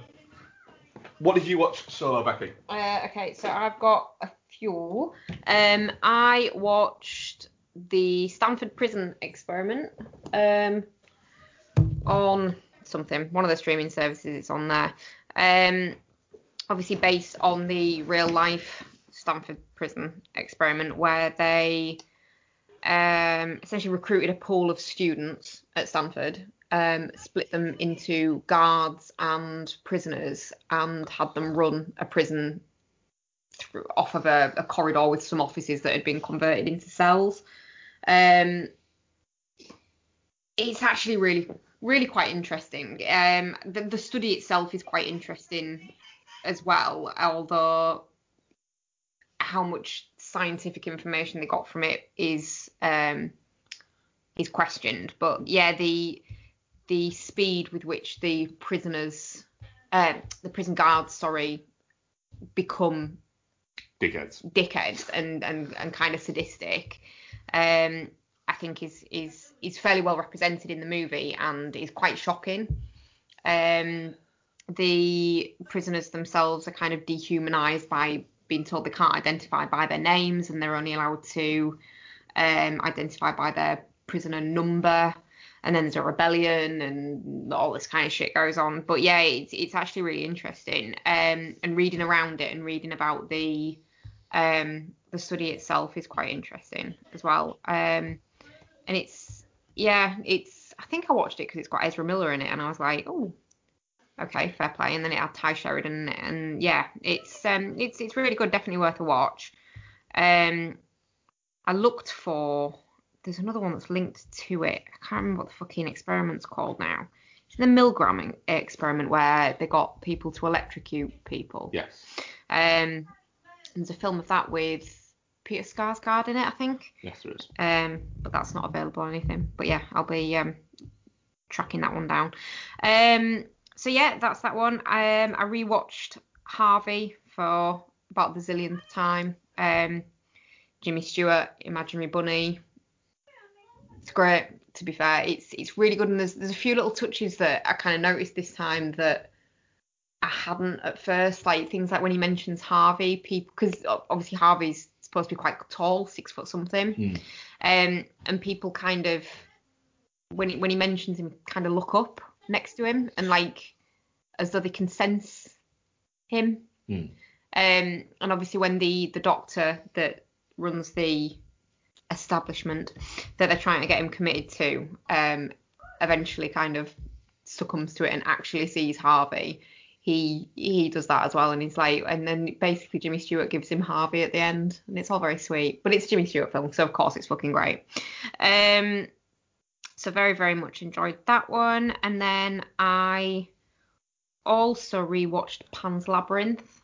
I can't remember what prompted me to rewatch this. I think a picture of the fawn came up on Twitter, and I was like, fucking hell, I could rewatch Pan's Labyrinth. It's a beautiful film, and I commented to you after I'd watched it, and the fact that this was nominated for Best Foreign Language Film and lost out to The Lives of Others, who no one fucking talks about now. It's a good film, though. It's fine. That was. I mean, it's interesting. Sorry to cut you off, but no, it's sorry. Fine, right? Yeah, like when The Lives of Others won, it was like that branch. It was only voted for by like a select group of people within the Academy, and it had to be people that watched all of them and whatnot. And it almost felt like just a smidgen of backlash from the international folks for like, well, look at Del Toro getting all those fucking Oscar nominations. You know, it wasn't that good. You know what was good? The Lives of Others. Yeah, I mean, it's such a rich film, and you've got the fantasy element of it juxtaposed against the harsh fucking reality of these people's lives, and I just think it's just such a beautifully done story and beautifully made film, and I did some reading around it, and it never quite sort of clicked with me that the whole theme of the movie is like constructive disobedience, because obviously you've got the rebels and you've got Ophelia herself kind of disobeys the fawn when she eats the grapes, and the pale man sort of comes to life and eats the fairies, and disobeying him when he asks her to like shed her brother's blood. And then that turns out to be the right choice, and it's just it was quite interesting having read that. I think I watched it in 2 kind of shifts, and I read that in between, and it was like, oh, okay, that kind of puts a different layer on the film, because it's only through disobeying that she achieves, well, what she, if you go down the fantasy line of it, achieves. But yeah, and then after that, I watched Nine. I think there's a few movies called Nine, which you raised with me, didn't you, when I mentioned it? But the little sack doll movie. I remember fucking hating that when I test screened it. What? Did you really? I loved it. Look, I feel like I need to probably take another go at it. It was probably like a decade ago. if you test printed it, it'll have been 12 years ago. Yeah, it came out in 2010, actually, I think it came out here. Yeah, January 2012 is when I left the cinema. So, fuck me. Wow, that was nearly 10 years ago. Sorry. Yeah. It's just really good. I mean, if you take into account like the sort of more technical aspects of the quality of the animation and stuff like that, it is very, very good. But even just story wise, it's very original. You know, a lot of kids films, because it's probably, I would say, probably too scary for younger kids. Yeah. But you know, a lot of kids films, it is just, they are essentially rehashes of other themes and things like that, and this one is not really. It's got quite an original storyline. The ending doesn't quite land. There's a few little leaps in there that you're expected to make, but yeah, overall I think really, really good. Like I say, the animation itself and the look of the film is gorgeous, really, really nice. And then that's me for ones on my own. Cool. Did you want to do yours and then we'll do our group ones, Ian, or do you want us to delve straight into what we've watched together? How many have you got? 1, 2, 3, 4, 5, 6. Right, I think I've got 11. Wow. So yeah, I can do if you guys want to break from talking. I think we've talked for a while, haven't we? We have. Yeah, we'll let you talk a little bit. All right then. So I'm gonna try and divvy this up. Okay, so unconnected things. Silk Road. Oh yes, yeah. I'm actually intrigued by this because it's kind of my jam.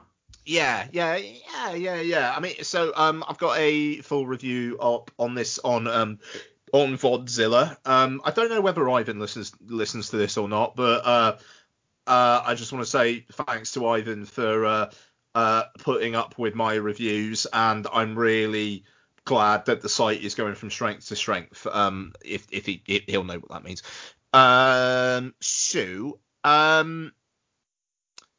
This is the story of the drug trading eBay, essentially, which was set up in the early part of the noughties. Nick Robinson plays the guy who came up with it. Jason Clarke plays a DEA agent who is basically shifted into cybercrimes after telling a drug cartel boss that he was, and I quote, a mongoloid, and essentially blowing his cover and being moved to cybercrimes where he can just sit until retirement. But he becomes interested in Silk Road. It wants to be The Social Network, but for Silk Road very, very, very badly. But every step it takes in that direction is just, no, don't do it. No. There's a sequence early on about the creation of Silk Road, which is very, very reminiscent of Mark writing in his his online journal about being dumped by Erica, and then the how they kind of developed Face Mash or whatever it is that they first call it. Very, very close to that. And it's got these kind of like quippy asides through it, which feel like trying to be Sorkin, but just don't even try it. It works more in Jason Clarke playing a down on his luck old like dinosaur of the DEA, finding some new tricks, and then taking advantage of the fact that everyone thinks he's a loser. but also he is. It's a very muddled film where your sympathies lie with different people at different times, but these are also two not great guys, and your sympathy probably shouldn't be with either of them. And yeah, I thought it was a real swing and a miss. Alex Winter directed a documentary about this, Dark Web, I think it was called, in 2015, and I wish I watched that. But Jason Clarke is quite arresting. Like he's a good screen performer who feels like Hollywood were trying to make him the next big thing for like a year or two there, and it never quite happened because he's a bit older than people they're trying to make the next big thing, and he's a bit craggy. He almost feels like used goods. Yeah, but he's a little bit like it's. So he got nominated, didn't he, for Zero Dark 30? Mm. And post that, they were like, right, we need to, like I said, they're trying to make the next big thing. And it's a little bit like he was almost like, do you know what? I've been doing this for like 20 years. And I've been getting along fine. But what I'll do is, these 3 or 4 years, I'll take all the fucking money and I'll just go back to doing what I was doing. Yeah, and I don't know. I mean, I think it's cool when he comes up in things. You know, it's like he's the male lead. Actually, I don't think he did get nominated for Zero Dark 30. Sorry, even though looking at IMDb. He was a nominee for the Special Mention Award at the Alliance of Women Film Journalists for most egregious age difference between the leading man and love interest. What's that for? The Devil All the Time is a 20-year gap between him and Riley Keough. That's fucking brilliant. Can I? Oh god, I want to. It won't show me the other nominees, but that's amazing. I mean, fair fucking play, because yeah, it is ridiculous. But no, I mean, this is it. He was definitely like he got nominated for quite a lot of things for Zero Dark 30, you know, and it's yeah, I don't know. It was like what they were trying to do with Sam Worthington. But Jason Clarke's a better actor. He's a more interesting actor. That's for fucking sure. And I mean, he's good in this, and he's given it his all. But it does kind of just feel like cut rate probably would not have got much of a cinematic release if cinemas were open, the kind of deal that will just probably pop up on Netflix or Amazon Prime in a couple of months. And it's like, yeah, you know, I watched this on a Wednesday night. It feels like a Wednesday night watch. You know, just like, you're not really expecting anything out of it. You want to be somewhat engaged because, you know, you got work the next day and you're not quite ready to just chill out and have fun. Silk Road. There you go. Just going through, you know, occasionally when you go through like an actor's IMDb and you go like right back to their early work where they're essentially just starting out and jobbing actor kind of things. So these are just like a few of like the one episode TV series that Jason Clarke was in. Diagnosis Murder. Fair enough, that one crops up quite a lot. Heartbreak High. Was in an episode of that. Two Guys, a Girl, and a Pizza Place. An episode of that.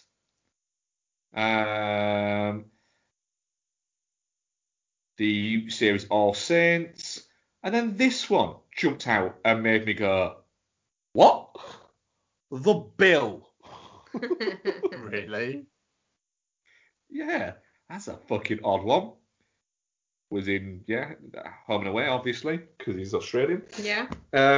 Yeah. The thing is, I will lap this kind of shit up. I'm again. I think I should win awards for being the person who has watched the most movies twice that nobody has ever watched more than once. In the sense that I have watched Kid Cannabis twice. Everybody else thinks that movie's shit, and I'm like, it's alright actually. It's quite fun. So yeah, I definitely will get to Silk Road and probably enjoy it more than I should. Nice. Yeah. I'd like to issue a formal apology to one Mr. Noel Mellor on our review of Wonder Woman 1984. I believe I vehemently defended Wonder Woman 1984 from all of his criticisms, and I'd like to say now that I was wrong. Bought Wonder Woman 1984 on 4K, watched it with Donna. That film's not good. What the fuck was I smoking? It's really not good. It's very long for no reason whatsoever. Chris Pine is good. Gal Gadot not so much. Kristen Wiig is trying, is hampered by just ridiculous fucking CG at the end of it. The whole hope and optimism of it was absolutely undercut by Donna making the very, very, very correct observation. Yeah, she can tell other people that they need to just deal with what life throws at them all they want. She's fucking Wonder Woman. Yep. And she doesn't deal with jack shit. Did she tell you about that pilot she once knew? Oh, honestly, I don't know what I was smoking. I think I was so high on I'm seeing a big film in the cinema and I don't know when it is that I'm next going to see a film in a cinema again, let alone a big one, then I think I just let it cloud me. I'll say that, it's very, very, very confident in its own. We're going to be inspirational. We're going to be a film that people will really listen to. And no. It's hubristic. Yes. Yeah. And I think you guys were saying that when we first reviewed it, and I just didn't take that. I just didn't, accept that. And, I was wrong. What can I say? It's not often that you're really, really high on a film and then think it's actually kind of shit on second time round, but there we have it, Is there going to come a point, right, where the global cinematic world is going to stop making excuses for the fact that Gal Gadot isn't a very good actress? Because she's the problem is it'll get pointed out for so many other people. And this isn't a man versus woman thing or anything like that. But for instance, you came up with Sam Worthington earlier on when they tried to push him, and people point out that he's not very good. Sam Worthington, I've actually seen Sam Worthington in things and thought he was all right, but he has been crap in things. See Jai Courtney as well, and you are watching. I mean, the fact is they had to get other actresses to do an accent to cover for the fact that Gal Gadot has an accent. People have accents. But there's not a problem with that. There's not a problem with having a heavy accent. Arnold Schwarzenegger, there you go, exactly. For instance. But she's also not that good in anything. No. It's not just that she's not been good in the Wonder Woman movies. There's a lot of movies now where she's talking and you can almost see the other actors just looking at her going, is there any way you could say these things faster? She does talk properly slow, yeah. Yeah, and do you know what it looks like? It looks like somebody remembering the things that they have been taught that they have to say. Yeah, you're right. I'm looking forward to seeing what she does with Death on the Nile, like a non-action part, like a full dramatic role. But that's it, because the thing is, on a physicality level, she does look like she could carry off, not like a fucking flying and shit like that. I don't look at Gal Gadot and go, do you know what? If someone could fly, I think it could be her. But like the ass kicking and stuff like that, she does look like a physically capable person. But yeah, The humanisms of it all, I doubt. What, the actual ability to be a human? Yeah. Yeah, fair. Yeah, I don't know. I mean, it'll be interesting. Like they greenlit Wonder Woman 3 pretty much straight away, and that seems to have gone very quiet now. And originally they were saying they were going to get that in before Patty Jenkins does Rogue Squadron. Let's see what happens there. I think the whole Patty Jenkins thing is quite amusing. What's that? She's made 3 movies in 20 odd years. Mm. It's questionable if any of them are actually that good. I mean, I'm interested in seeing what she could do with Rogue Squadron. I'm interested to see what you guys think of it on the WhatsApp chat.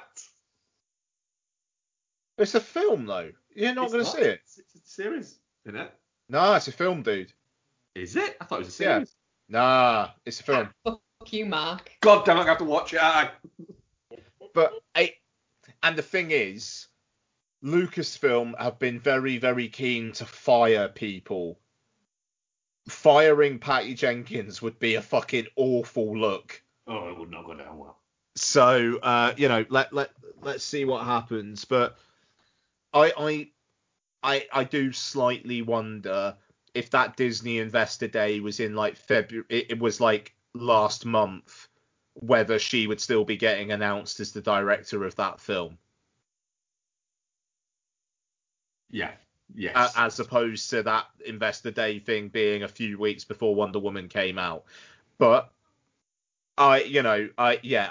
Maybe I'll watch it a third time and I'll be like, do you know what? I was wrong the second time. This is brilliant. But like Donna was just so like not into it for like pretty much the whole thing, and every single thing she said was like, yeah, I can't disagree with that actually. And I mean that whole, everybody has to learn to live with the sacrifices we have to make. The one sacrifice she makes is she can't be with the pilot that she knew for a week 50 years ago. And she bangs on and on about it as well. She's still banging on about it now. Yeah. In Justice League, yeah, she literally does. Mm. Yeah, she does. She literally is the what is it, where you get the feeling that when her Amazon delivery turns up, she tells the Amazon delivery driver about this pilot she wants new. Yeah. Do you know what? I love this package. What? This pilot I once knew.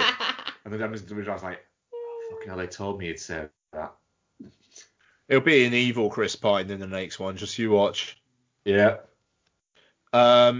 Okay. Watched the most surprising 4K Dolby Vision on Disney Star I've seen yet. 10 Things I Hate About You. No, because that's not on Disney Star. Oh, is it on Disney Plus? That's on Disney Plus. Right. Okay. Okay. That's been there since the start. Okay, I'll take that back then. It's great. It's 10 Things I Hate About You. I don't think I need to talk about it too much. It's really, really fun. It's like probably in Donna's like top 3 films of all time. And yeah, I mean, it's one of those ones where when somebody tells you something like that, you go, do you know what? Yeah, fair enough. I will say, I think Julia Stiles maybe takes him back a little bit too easily at the end. But, fine. Rewatched La La Land. I was talking to Mark about that on the boy chat yesterday. We're going to be talking about that on Playing It Forward, not in the next recording, but the one after, because I bought it for Noel. Noel's seen it? No, he hasn't. So he was like, oh, I've never seen that. I was like, right, when have I fucking got you for Playing It Forward, mate? So, I mean, my thoughts on La La Land are pretty extensive on this show, but it is a banger for me. Is it a better film than Moonlight? Yes.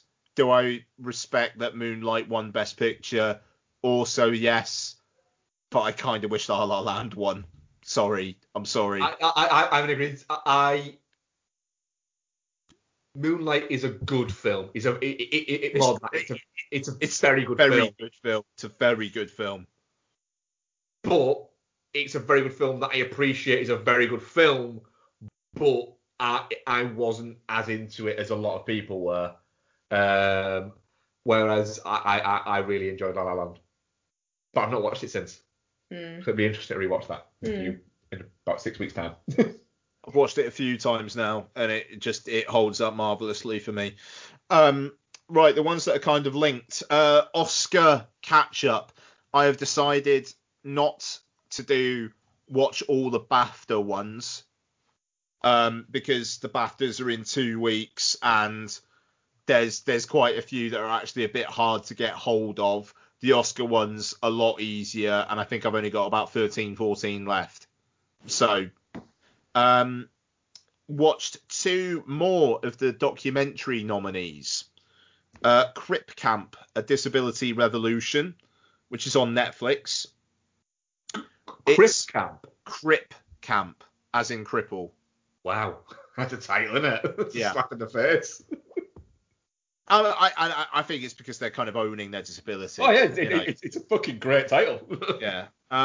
So basically, story of a summer camp in the early 1970s, specifically for disabled teens, and how their experiences there prove to them that, hey, they can be part of society as well, and looks at the years after of how members of that camp did some pretty incredible protesting and incredible things to essentially get the Civil Rights Act to include essentially the right for disabled people to have access to buildings, have access to jobs and education and whatnot. Yeah, really powerful stuff. And not vegetables. It sounds vegetable-y, I'm not gonna lie. Yeah, it does. But it's talking about how this camp freed them, like, ideologically and sexually and whatnot, and how they kind of applied that ethos to what they did. And yeah, I thought it was very good. I suppose it didn't quite connect the dots of how it almost felt a little bit like happenstance that these people at this camp were people who, like, forefronted this revolution. Like, it doesn't really say that the seeds of it started at the camp. It was just they were all at this camp, but it's called Crip Camp. It doesn't quite connect the dots there, but it's pretty, at a time where in the UK the right to protest is essentially being attacked. Kind of vital viewing for what the right to protest can do to create things that we basically take for granted today. It's a very, very good watch. Not as vegetable-y as you'd think it is. Also, not nearly as vegetable-y as you'd think it is. And out of the 3 documentary films I've seen so far, like, the one that should be winning is Collective. This is on iPlayer now. So this deals with so in Bucharest, this nightclub, there's a gig, some pyrotechnics go off, something goes on fire, whole building goes up in flames, and the fire exits were fucked. Quite a lot of people died, but also after in the preceding 2 weeks, quite a few people died as well. And it was a bit like, well, how the fuck does that happen? They got burned at the venue and they're dying like 2 weeks later. What? A sports newspaper starts investigating this because the press in Romania just do not want to essentially combat the government on this stuff, and find that the level of active ingredients in the disinfectants used in hospitals was like a tenth of what they should have been, because the pharmaceutical company selling the stuff to the hospitals was diluting it, but still selling it for the same price. Fucking hell. Yeah. It goes on from there, and the level of corruption fucking everywhere in that healthcare system. Jesus Christ. First half of the film is about the sports papers investigation. The second half of the film is about an incoming Minister for Health who is having to pick up the pieces and deal with all the bullshit for like people trying to protect other people and the hurdles he faces. And maybe the biggest hurdle being an election where if his party loses, all his work will probably be fucked. It grips you like a fucking vice, does Collective. It's really powerful stuff. It's unflinching, but it also plays like a thriller. Like, it's very cinematic in its storytelling. But it's very, very real. I will say there is like footage of that incident in that club happening, which is incredibly distressing. And there is some footage later on of some of the infections that these people who had these burns got. Like, one person who only had burns on about 15% of their body fucking died. And it's like, it's wrong. It's so fucking wrong. And the ending of this film, I'm not going to spoil it, but jaw on the floor, and again, incredibly fucking relevant for what is happening. It's not, the scary thing is, now, at this point, a couple years ago, I don't think I would have seen this, but at this point, I could see this kind of thing happening in the UK a few years down the line. It's fucking scary. Oh, for sure, mate. Yeah. The fact that My Octopus Teacher is the favourite for best documentary with the bookies at the moment at the Oscars is ridiculous. I like My Octopus Teacher. It's a lovely film, really gorgeous to look at. I fucking love that octopus. But it's a film about a guy making friends with an octopus, and to be honest, it kind of feels like because he knew he was making a documentary. Crip Camp, it is more interesting. Collective is a better and more necessary film. I've got two more best documentary ones to watch. I almost hope they don't have the effect on me that Collective did, if I'm honest. It's a stunning bit of work. And I'm very, very, very sorry for the people who have been fucked by the things depicted in that film. But like I say, it's really quite cinematic. As a film, it engages you. Hell of a watch it is. Hell of a watch. Yeah, I'll definitely be getting to that. It's fucking crazy. It is like, no, I mean, like, we'll talk about it some other time, man. But yeah, right. Also in my Oscar catch up, here's a fucking shift. Disney Plus is the one and only Ivan, nominated for Best Visual Effects. Oh, so you're the person who's watched it? I am indeed. A little light came on and someone went, what the fuck? Someone's watching it? Yeah. This is a fucking shift, man. Jesus Christ. Yeah, so it's very, very loosely based on the story of a real gorilla. In this film, Ivan, voiced by Sam Rockwell, is the star attraction of a mall circus. Yeah, it's a circus in a mall. Yeah. Never knew that was a thing. He becomes jealous of the new star attraction, a baby elephant. But he then realizes the baby elephant needs to be free.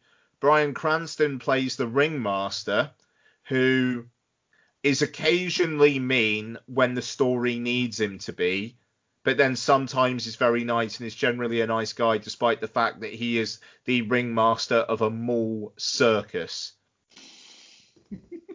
This film is like doing some fucking contortions to try and go, well, he's not nice because, it's a mall circus and he's keeping them trapped there, but he is nice because he just doesn't want them to die somewhere else. But he's not nice because he's making the baby elephant do things that she's not really capable of doing. But he is nice because he really loves Ivan and he puts his head to him and calls him old buddy or something. It feels like a story that didn't need that particular aspect of the story didn't need to be told. The true life aspect of it, that Ivan made a picture that kind of resembled the wild and made people think, maybe he shouldn't be in captivity. That part of the story, yeah, fair enough. That's very nice. But it doesn't really work. I give it 3 out of 5 because I like gorillas. I liked Ivan. He was a good dude. The visual effects, decent. In any other year where other blockbusters are coming out, this would not be getting a visual effects nomination. But I like Ivan, and Danny DeVito voices a dog. 3 out of 5. I think that's all I've got to say about the one and only Ivan. But yes, I watched it, so you don't have to unless you're being a completist like I am. Finally, in my thematic cavalcade, before Godzilla vs. Kong, I watched the previous films in the Monsterverse. Godzilla, Gareth Edwards' Godzilla.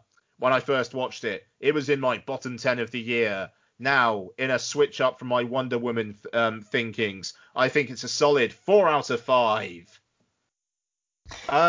Which is weird. Weird. Because when I first watched Godzilla, I actually quite enjoyed it. And then when I rewatched it, I really didn't. Maybe you need to rewatch it again. Maybe. Thing is, it's about how fucking scary would it be if this was happening. That's what this film is about. And I get it now. You're seeing glimpses of Godzilla, but then at the end, you get a Godzilla battle once you realise, oh shit, he's on our side. Until then, it is quite scary. It's mysterious. It's what the fuck is going on. And I like that. When I first saw it, and when I saw it for the second time, I think I was I want to see Godzilla stomping things. And that's not necessarily what this film is concerned about. It's concerned about showing you the terror of Godzilla, but then the terror of what these other monsters can do, and then the realization that Godzilla is actually a very good boy. Speaking of very good boys, Kong Skull Island, with my best boy Kong, who's my best friend King Shark or Kong. I don't know, actually. I think they're both my best friends. And the thing I noticed here, Kong, he's a Bubba Kong. He's not fully grown. I'm looking forward to seeing Fit King Kong tomorrow when I finally see Godzilla vs. Kong. I like Kong Skull Island. It's directed by a man who apparently isn't great, and Samuel L. Jackson basically said was useless. But I think Samuel L. Jackson does quite well here. I like the Apocalypse Now vibe of it. I like that he went so hard on, let's just do Apocalypse Now. I respect that. Tom Hiddleston and Brie Larson, bizarre casting because their roles, they are like the lead humans, but at the same time, the roles aren't that substantial. I think if Brie Larson was offered this a couple years later, she'd be like, no. I think Tom Hiddleston would be pretty close to that as well, to be honest. I think his agent said, look, this is a chance for you to go outside of Marvel and do your thing. Didn't really work. And now his agent's saying, you need to stick with Marvel. It's why, which is why he's doing Loki, but I really, really like Kong Skull Island. I think the action's great. I think it's shot really well. Pardon me. I really like the cast. I mean, the cast is fucking stacked. That cast is ridiculous. It is a heck of a cast. Yeah, just for considering it's Kong. Tom Hiddleston, Brie Larson, Samuel L. Jackson, John C. Reilly, John Ortiz, Shea Wiggum, Jason Mitchell. There's a lot of like good, solid character actors and names here. And John C. Reilly's good value as well. Actually, he's really fun. So yeah, Kong Skull Island. I've watched it a few times now, and I'm pretty much at I really fucking like this film level. So great. Lastly for me, Godzilla King of the Monsters. I liked it more than I did in the cinema. I think I had to stick up my arse a little bit, if I'm honest. But it is about 2 hours long and has a 20-25 minute stretch in the middle, which is fucking nothing. Also, Millie Bobby Brown contributes almost fuck all. And I'm kind of hoping she's the sacrificial lamb in Godzilla vs. Kong. I don't think she's going to be. I don't think she's going to be either. But I have higher expectations for that movie. Yeah, I mean, like, the word on Godzilla vs. Kong is good. And there's too many monsters in King of the Monsters. I know it sounds silly, but there's too many threats. It's just, let's chill out. And Kyle Chandler, I like Kyle Chandler. Is he necessarily the lead at this point of the human lead of Godzilla King of the Monsters? Probably not. Have you watched this yet, Beck? No. Because I thought you had. No. I haven't watched it yet. I mean, Millie Bobby Brown and Kyle Chandler are both in Godzilla vs. Kong. I get the impression Kyle Chandler is barely in it, Millie Bobby Brown not in it that much. But I don't think it would be necessary. Who you do have in Godzilla vs. Kong is Alexander Skarsgård, who gave one of the best interviews I've ever read in my life the other day, where he basically said, no one is going to see this film because of me, and then proceeded to spend the rest of the interview just answering very honestly to questions the interviewer was just making up. Yeah. About how he spent 6 months in the center of the earth studying to be a geologist with Kong for this role. It was a very good piss-taking interview, wasn't it? But the thing is, done in a very nice way. Yeah, not in a this film is shit way. Just nope. I know people are not going to see Godzilla vs. Kong for Alexander Skarsgård, even though Donna pointed out, no. He is in it for all the people who are having to see Godzilla vs. Kong because their partner wants to. It's like, yeah, can't argue with that. Don, do you want to see Godzilla vs. Kong? Not really. You win some, you lose some. I still love the fact that the picture that he has chosen to have on his IMDb profile. It is fucking incredible, that picture. I hope that's on there for in eternity. He's very pretty, isn't he? But he just seems like a laugh as well. Like him drunkenly shouting at people while watching football. There's some videos of that. That's some funny shit. Yeah. I'm done anyway. Looking forward to Godzilla vs Kong. I'm kind of feeling the MonsterVerse at this point. So yeah, going in with a open heart. I'm actually really looking forward to rewatching them all, to be fair, and watching King of the Monsters for the first time before we watch Godzilla vs Kong. So strap in for that, bitch. No. I mean, yes. I'm not gonna. Right, let's go. Let's go. Motherfucker. We completed our In-Betweeners rewatch, didn't we? We did. We needed to round it out, didn't we? Yeah, so we watched the In-Betweeners 2. I remember thinking that was all right. Yeah, what started out literally as, oh shit. We haven't picked a film and dinner's ready. We haven't picked a film and dinner's ready, and so we were going to watch something with dinner. And so we're like, fuck it. Bang, there we go. In-Betweeners. First episode In-Betweeners. I don't know why we decided on that. It's because I'd shown you that video clip that had been doing around on Twitter of Neil dancing. And so we just did that. At that point, I don't think we expected to watch all 3 series and the movies in like a 3-week period. No. Yeah, The In-Betweeners 2 is quite fun. It's funny, but it's also got an alarming amount of kind of heart to it. It does round off the sort of the characters quite well. It's quite a good send-off for them. It kind of makes sense. And I think holistically going back to the whole caboodle of it all, it's actually really quite good as a whole thing. And it's not aged like you would think it does. And it's not as crass as you imagine it being. Partially, because you remember it. No, partially because the crassness is you're not looking at it laughing along with them. You're watching it, and it is being portrayed as you're supposed to go, God, you're a dickhead.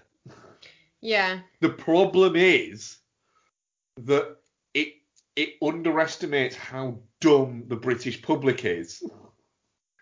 Because some people will think that's funny, and it has led to things out of their control. Yeah. So yeah, In-Betweeners 2 is fun. And a great moment of them essentially calling out the upper class gap year students being spiritual was fantastic. What else do we watch? We rewatched Behind Enemy Lines, didn't we? Yeah. Because it's on Star, and we've got to watch a Star movie every now and again.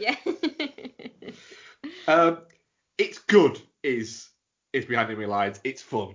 It is a bit of an advert for the military at points. And Owen Wilson should not be in more non-comedy roles. No, possibly not. No. Because you're watching and going, but it's Owen Wilson. Yeah.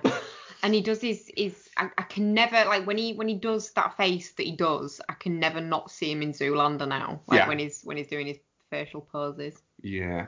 And that is just his face. Like, he does that with his face just generally. So it's quite distracting. Yeah. Another Star watch. Yeah. We watched Cocktail, didn't we? We did. I'm not sure why we watched Cocktail. I don't know, actually. But we did. Why did we watch Cocktail? No idea. But I quite like Cocktail. Oh, it's got an awful message. It's an awful message, yeah. You're watching it going, well, why is it an awful message, Becky? Look at that bit where she kind of basically suggests to him that he's going to try it on with her, and he's like, do you own half of Manhattan? Well, no.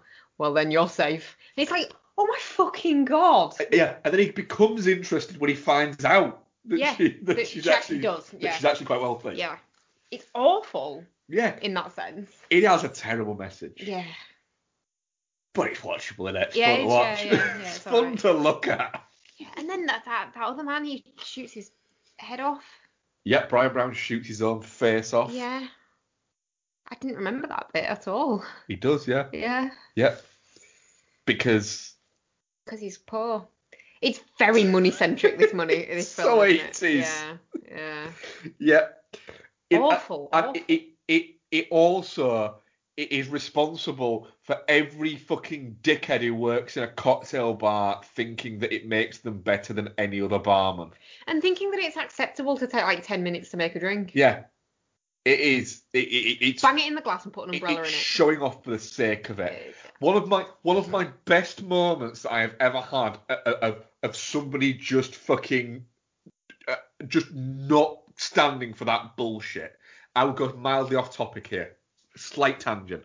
Is myself and Macca went to a bar. One of my friends went to a bar, and I think you will agree here. Macca is one of the most pleasant and nice people out there, isn't he?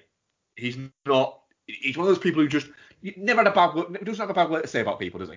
He'll always see the good in people. He will always see the good in people.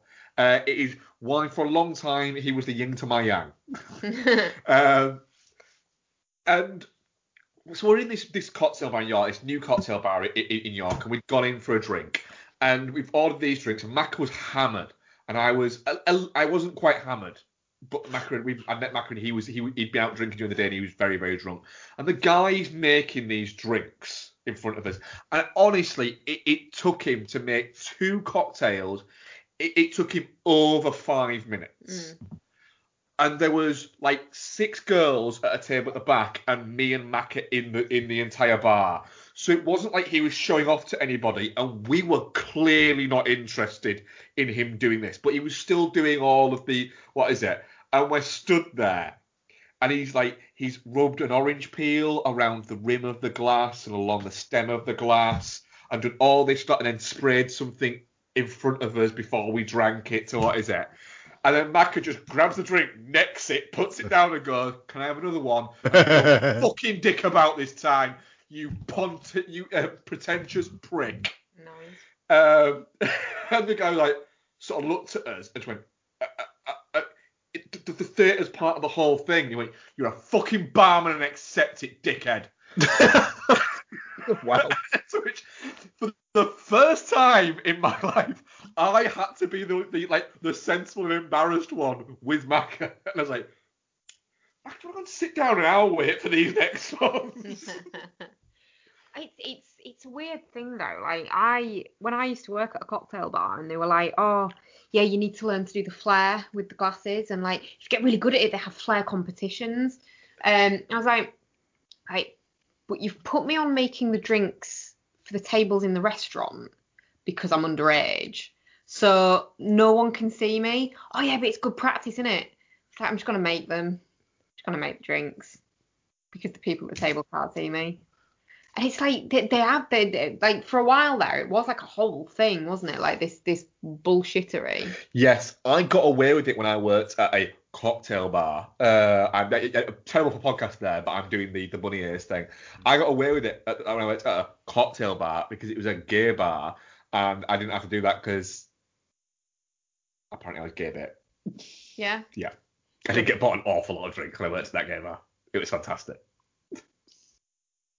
Yeah, all those drink tokens. Yeah. Good times. Good time. What else did you watch? What Do you ever get fucked by anyone in the gay bar, Mark? I'm just going to ask. Becky.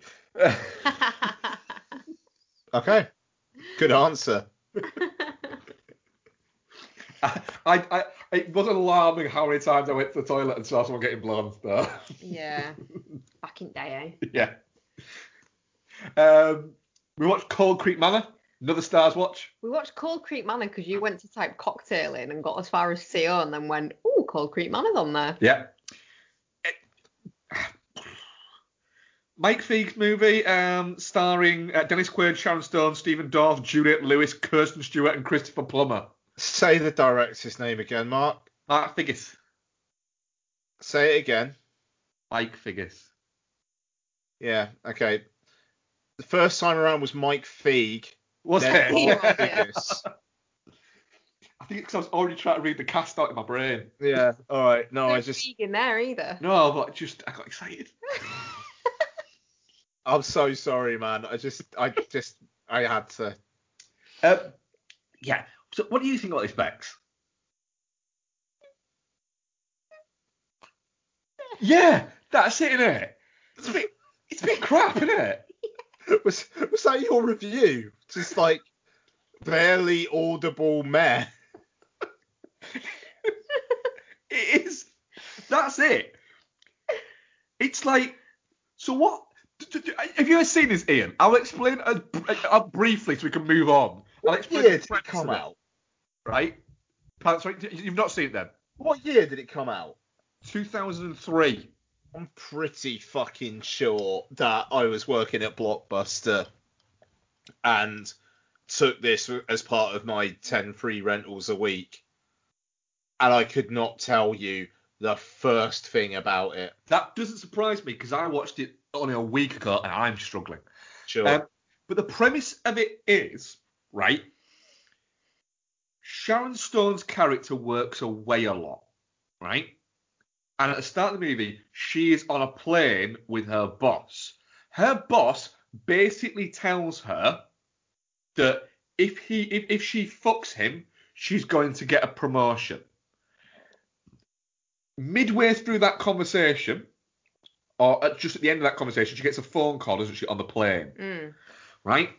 And she's talking to her husband, Dennis Quaid, right? Who we find out is a documentary filmmaker, but makes no money doing it. So essentially, she's supporting it, and he's basically a house husband with a hobby.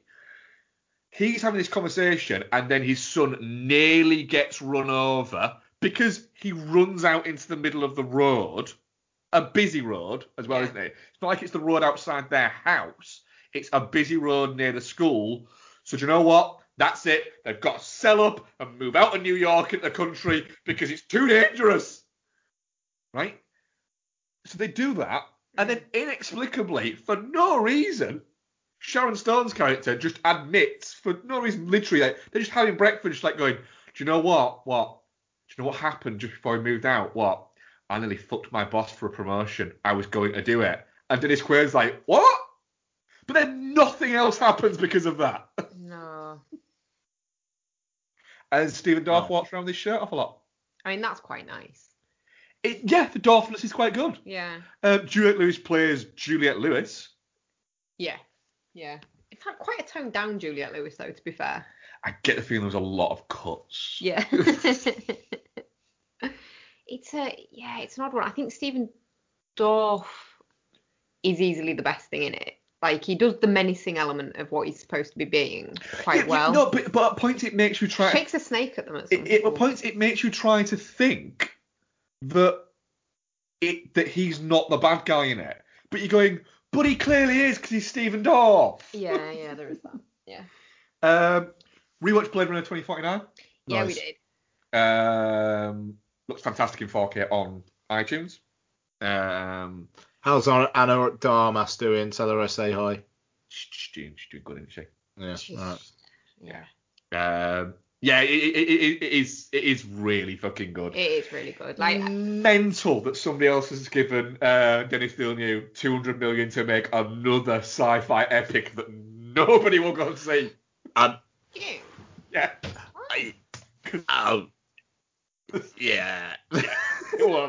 They won't. I'm really psyched for Dune. You're really psyched for Dune, right?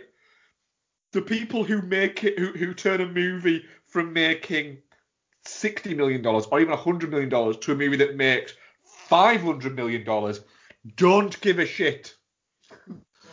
It's Dune and No Time to Die are out in very close proximity to each other. And that feels like death for Dune. Yeah.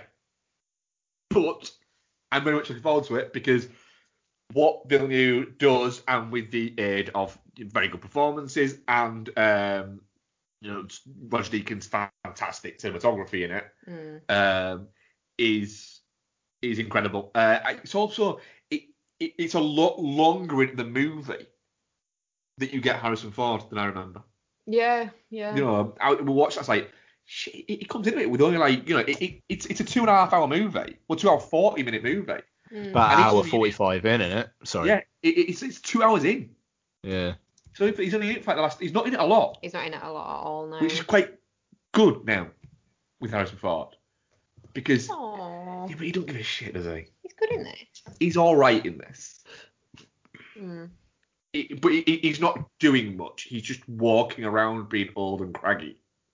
I mean, that's what he's good at. He's quite craggy in the first one. Like, he's quite grumpy in the first one. It's very good. It is very, very good. And there's some solid coat action on display. There's some good coat action. It looks beautiful. I think the issue with it is it suffers from not being the first one. And it isn't as good as Blade Runner. But it's very, very fucking good. But I think when you've got that level of expectation in your mind, nothing's going to fucking live up to it. Like, it is my favourite film. Nothing was ever going to live up to Blade Runner. No, but I think I think it's good that you liked Blade Runner 2049 as much as you do. It is quite comforting. Yeah.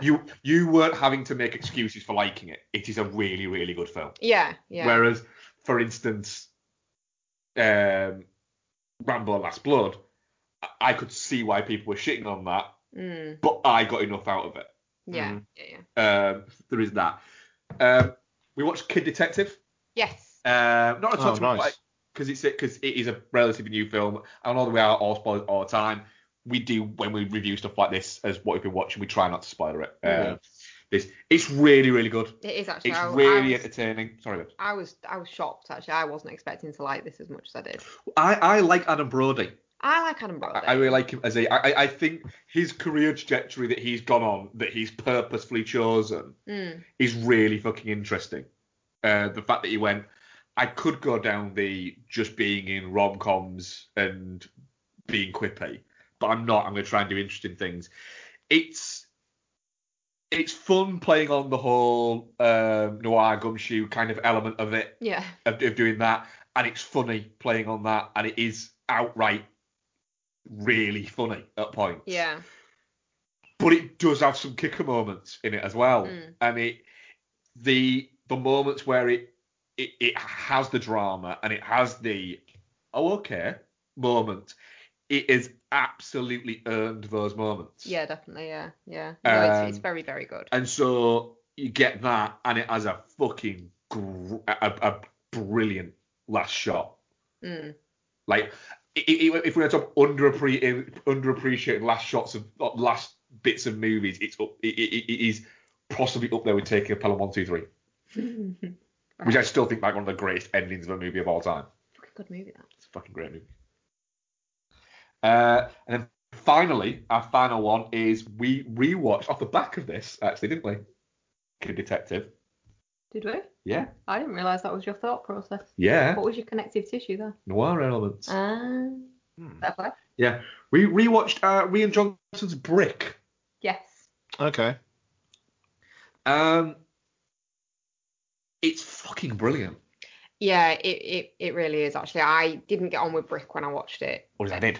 Whereas you did. But really appreciated it this time. I think maybe I was just in a funk when we watched it the first time. And do you know what? There is little bits that make it a little bit impenetrable, I guess, to start off with, like getting used to the dialogue. Like the dialogue and the sort of the rhythm of their dialogue as well, for actually understanding what they're saying, even if you don't understand what they're saying, if that makes sense.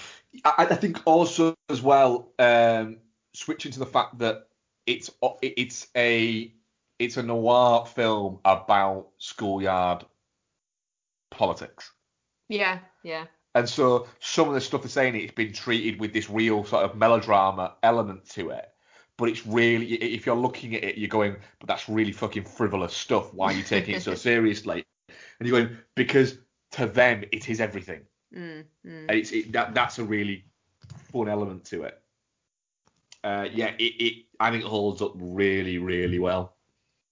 Some of the acting, it's a little bit not there, but it's a very low budget movie. Kind of gave me slight shades of Under the Silver Lake vibes. Yeah, there's definitely that element to it. Yeah, that kind of laid back, lazy LA look to it.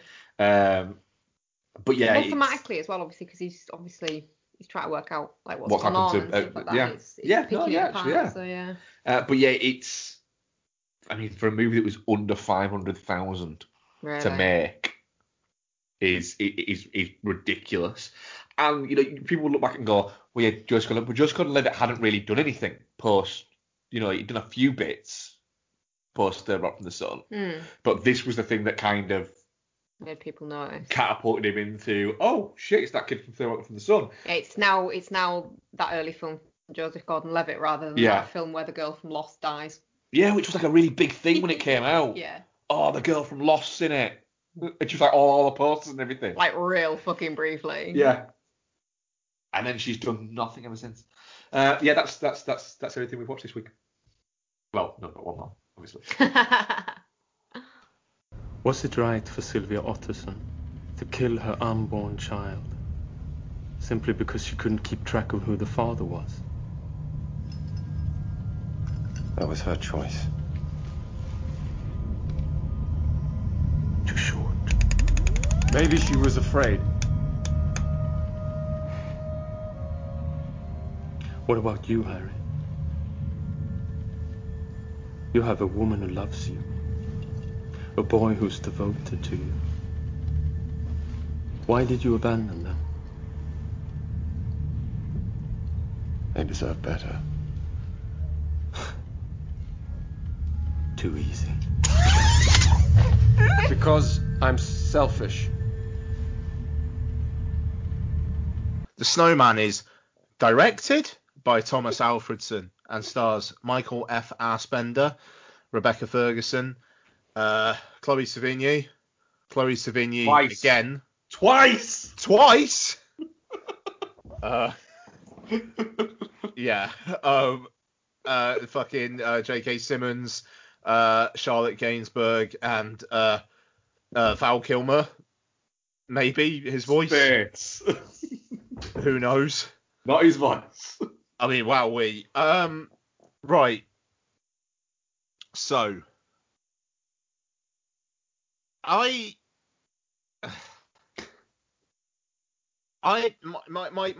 key memory of seeing this in the cinema was that a guy I work with, Al, was also in the same screening, but I didn't know he was there until the end. I stood up and I saw him in the aisle, and he just looked at me. He was just like, well, I could tell by the look of your face, you thought exactly the same as I did. What the fuck was that? Yeah. I mean, that, for me, that is the Snowman. What the fuck was that? I am fascinated to turn the spotlight on Becky and say, Miss Police, you had all the clues. Do you think you could have saved her? Because I think any other person on Earth probably would have been able to save some people here. But Michael F. Fassbender just isn't capable. What did you think of the Snowman, Bex? I think, obviously, it's my first time watching it, and I think the amount of mocking of it that you guys do had maybe tempered my expectations to the point where I actually didn't hate it because I was expecting it to be so much worse. I mean, the story is relatively incoherent, but you can make it up in your head from bits that you're given. You shouldn't have to. Can I just point something out? Go on. That I think it is good to point. This is the right time to point this out. Ian will know this, but it's right, isn't it, that the director has readily admitted that 15 to 20% of the scripts just didn't get shot. Yep. And that's like a fifth of the movie. Yeah, that's a significant chunk. Yeah. But yeah, I think you can piece it together and you can make a little bit of sense of it. But I feel like obviously with that, it's not a good movie, but you can piece together a coherent story from it. For fuck's sake. Sorry. I messaged Mark earlier something saying, he asked me a question, I put no idea, and he's just sent me a picture of a fucking deer with no eyes. Very good. God, Mark, you are an idiot. Very good. So, yeah, but there's little bits where you can, I'm not high-fiving that, fuck off. There's little bits where Sorry. where it makes it glaringly obvious. Like you could just pass it off as a bad film that didn't really flesh out its story properly. Apart from there's a couple of bits. There's the bit where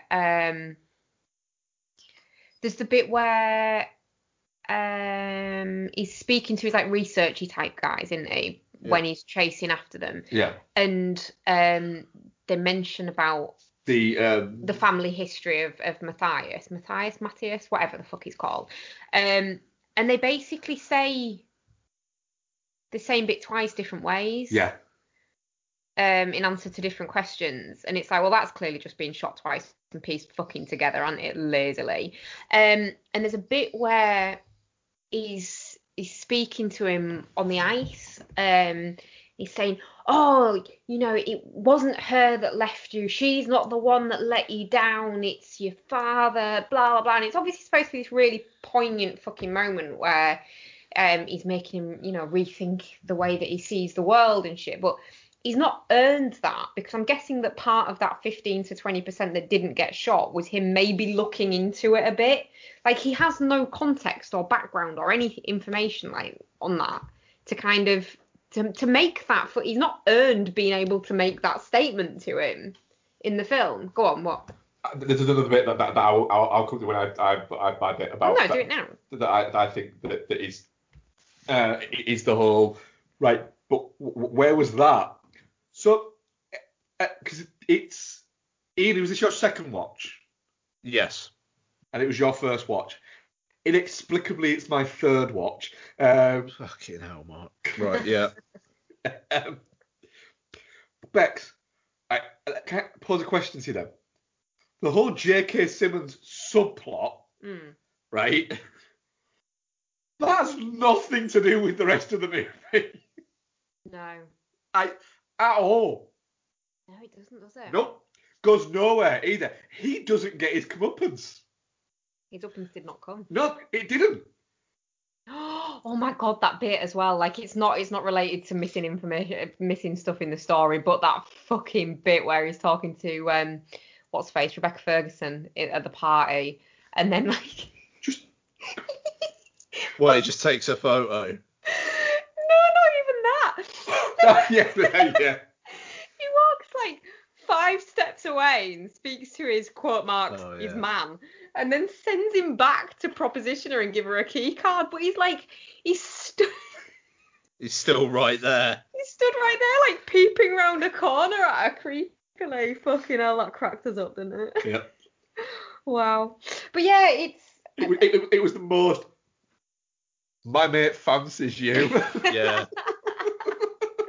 That bit was just fucking off. Oh, and the bit where he goes to her apartment and she like attacks him as well. Yep. It's like, right, there's clearly something missing there that's made her attack him, because she wouldn't just attack him. Nothing has led up to her attacking him like that. Then he takes the gun and she gets her oven gun out. And then we were questioning whether everyone in Norway has an oven gun.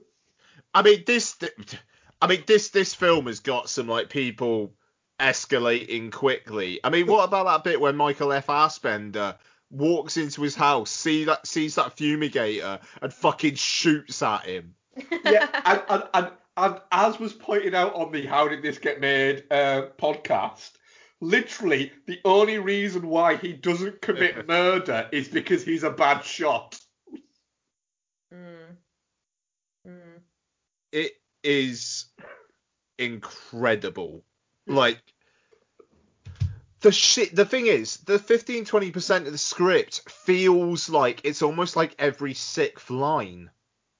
Yeah, it's not like a segment that they went, we probably don't need to do this. It's literally the connective tissue. It's I mean, it is a fucking. It's a baffling film.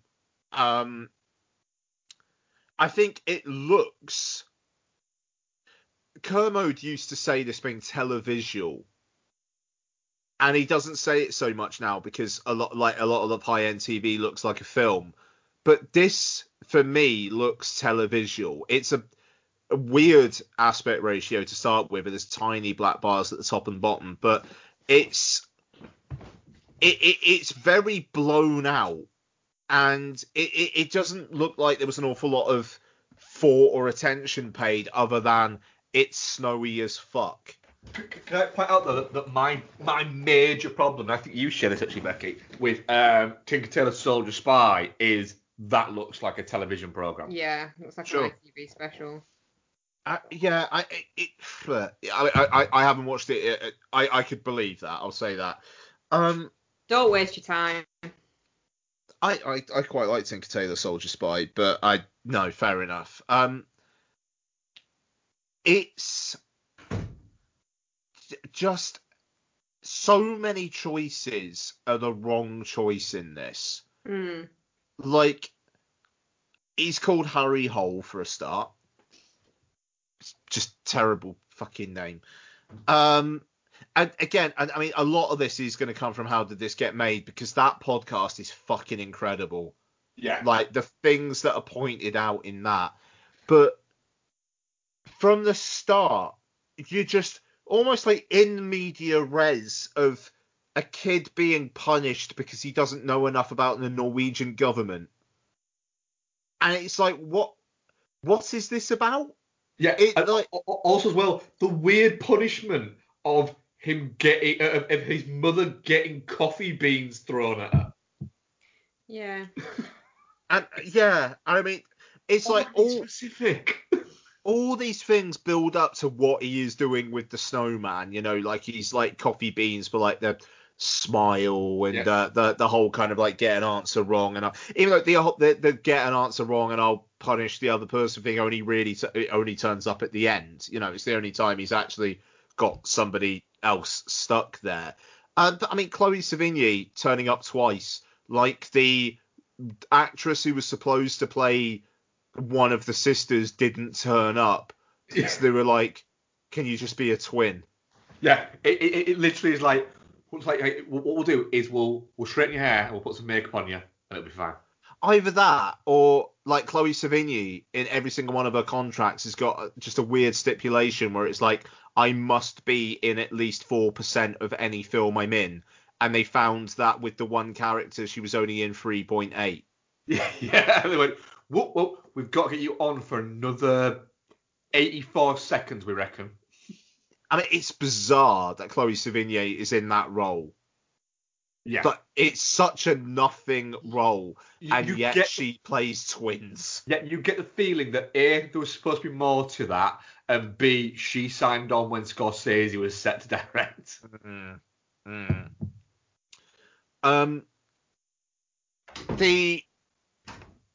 The whole, I mean, like, the killer, like, Donna, like, came in and out of the film. She watched that scene of him on the train with Fassbender, and she just went, is he the killer? Yeah. Yep. Yeah. Well done. Yeah. He is so the killer the first time he turns up. You go, oh, it's him then. The thing is, when he was on the train with Fassbender, it was like, don't worry, I'll cover for you. I actually thought, I feel like an idiot for saying this, but I actually thought, oh, that's interesting that they're just going to have a decent relationship. I thought it was wrong-footing you earlier on. It's like, actually, no, that guy's all right. And it's like, he's gonna, like, he just likes Fassbender. No, he's the killer. So, fair play, it wrong-footed me because I thought the film was smarter than it was. But also, it never explains the reason why it can't be explained that Michael Fassbender is Oleg's dad. But he's not. He's not. He's not? No, I don't think so. He's just one of the boyfriends she's had since. Like, Oleg says at one point, like, you're not a boyfriend anymore. Yeah, but it's weird. It seems, I thought it intimated that he was the dad. It kind of, it does kind of, but it never confirms it. It's alright, I've got 6 books to read and then I'll be able to tell you. It's book 7 of the fucking Harry Hole series. Actually, no, it's not actually pronounced Harry Hole, though, in the books, is it? Is it not? No. Don't tell me it's Hole. It is actually Hole. It is Hole, yeah. Is it? Hole. Why? That's it. It's not in the books, it's Harry Hole. Right. Okay. So why didn't they just like go? Do you know what? In English, Harry Hole sounds fucking daft, doesn't it? Yeah, well, it actually says in the trivia on IMDb for this, Hole roughly translates as hill from Norwegian to English. So what? That's fucking worse. He's Harry Hill. That is worse. That is worse. That's worse. Just call him Harry Holly. Yeah. Yeah. But, right, Don't you're missing the bigger fucking question here. Why start with book fucking 7? Hey, books 1 to 6 were shit. Well, no, they're all very highly rated on Amazon. A lot of books are highly rated, and I've read some books. And the fuck it. I know we've used this word already today in the recording, but the hubris of making that film and then trying to set up a sequel. No. I have a worse bit. It's scaring me. Right? Go on. So, I get it that the book was written in 2007, I believe. Right. Right? But the movie appears to be set, based on the phones and things we use, appears to be set closer to the time of being made. Yeah. Right? Yeah. So why do they seem so fucking baffled by the sheer idea of what essentially is an iPad that they've put into a big, huge fucking box? Right. Let's talk about that for a second. The amount of time that is dedicated to that fucking thing. Yeah. And again, they say it on How Did This Get Made, but Yeah. I watched this and was like, yeah, her, not even hiding it up on that shelf. Oh. Just placing it on that shelf. And then just... You know what's really fucking subtle. And the whole, I mean, I know you said it earlier on, Mark, but it's fucking hilarious how much J.K. Simmons' character is in this film and how it's like, oh, she's dead now, never mind, moving on. It's fucking embarrassing. It is. It almost renders not only J.K. Simmons' character irrelevant, but it almost renders Rebecca Ferguson's character irrelevant. Apparently she doesn't die in the book.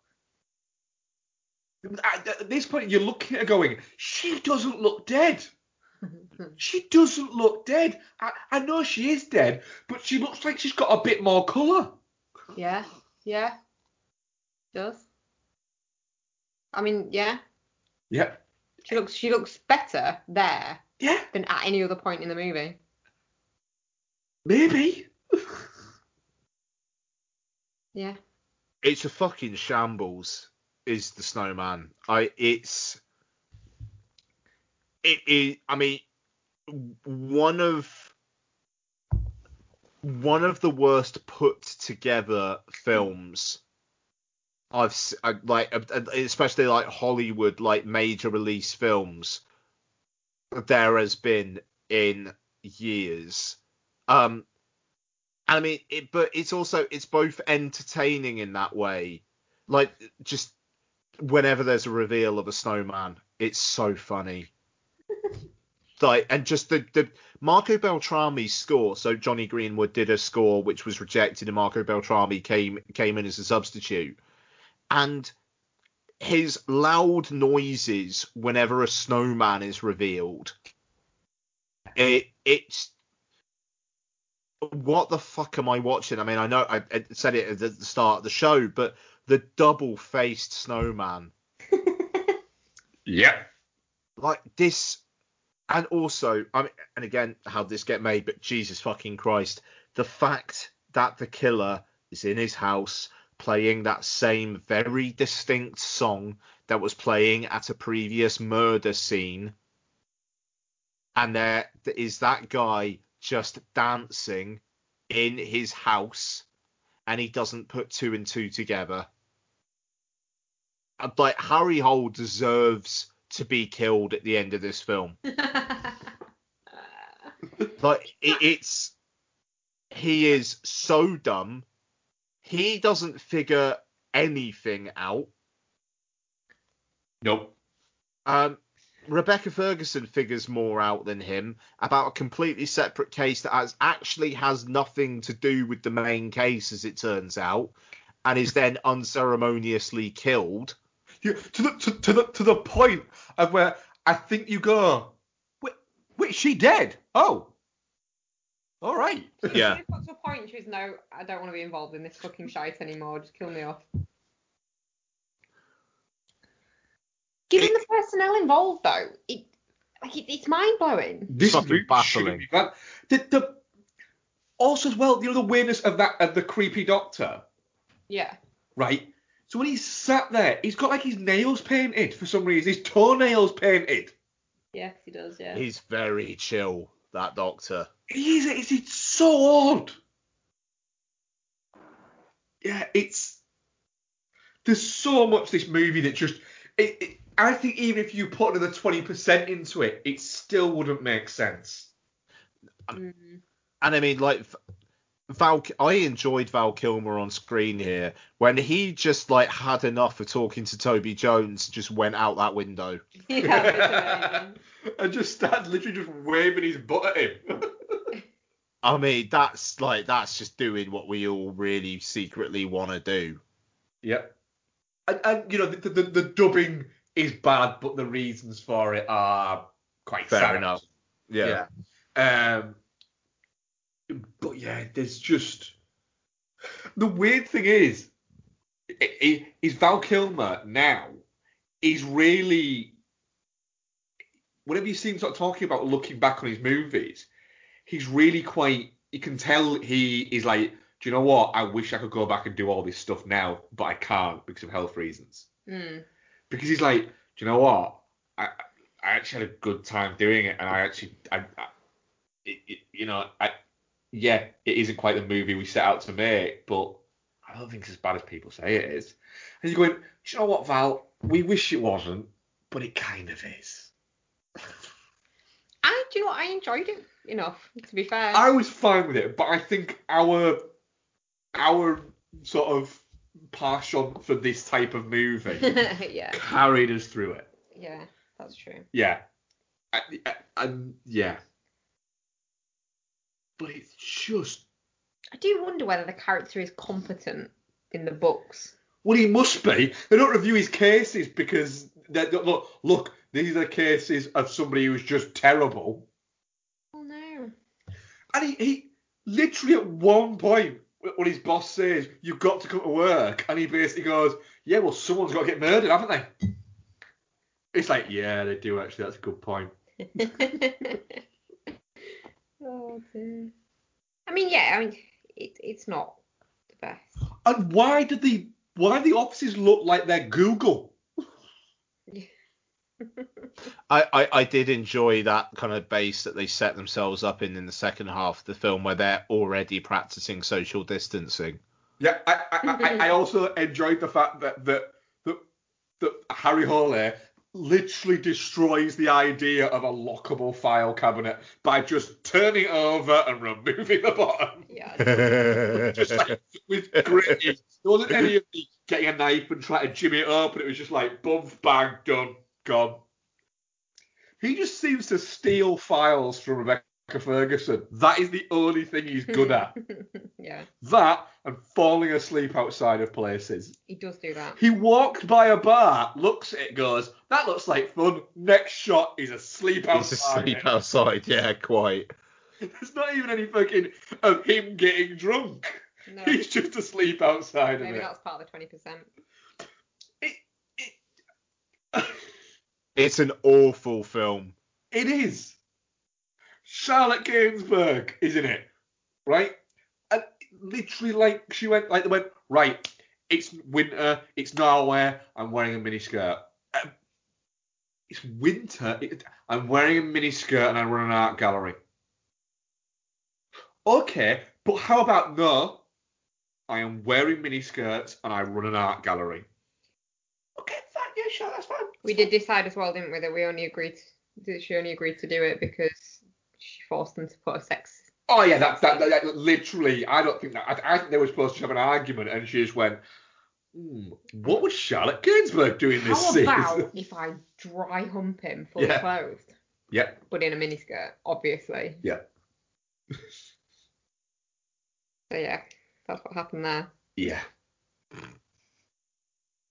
I do like me some Charlotte Gainsbourg though. Like, I'll agree. She has a weird energy to her. Horny bitch, though, isn't she? Yeah, she's French, isn't she? Yeah. It's out of their control. Yeah, it's out of their control. It's just genetic. All French women are horny, and all French men are skeezy.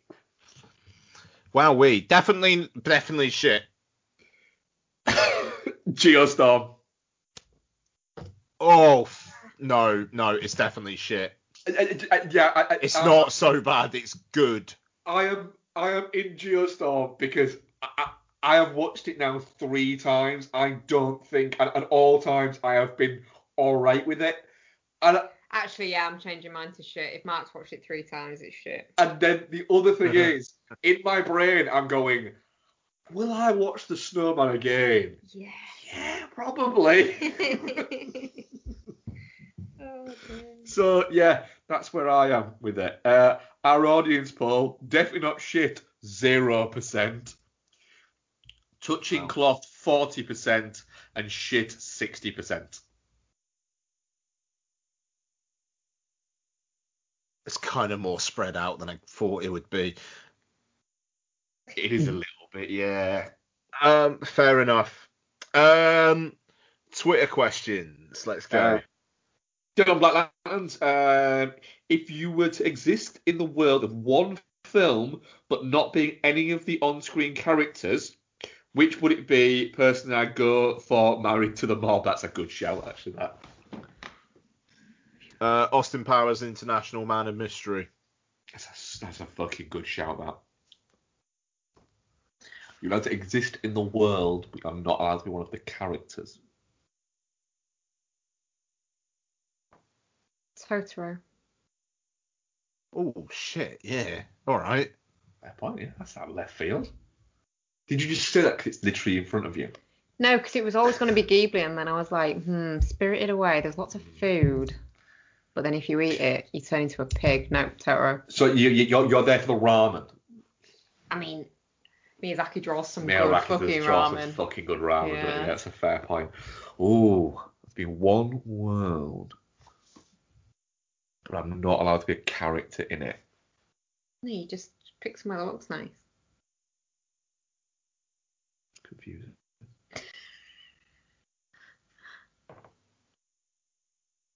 To live and die in LA. Fucking hell, righto. There you fucking go. I'm offering no explanation for that. Richard Kidd. With only one film released since 2017, and that appeared to be a contractual obligation, is Michael Fassbender a spent force? Yeah. No, 2 words. Alicia Vikander. That's why he's spent. Well,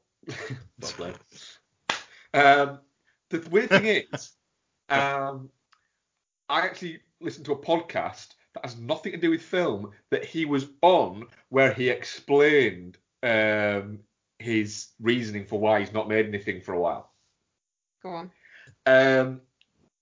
Basically, it was a football podcast, and it's a specific podcast that is about Liverpool Football Club that I subscribe to, and they do a show that's called it's like a post-match show, and it's a quick reaction to what's happened in the game and bits like that.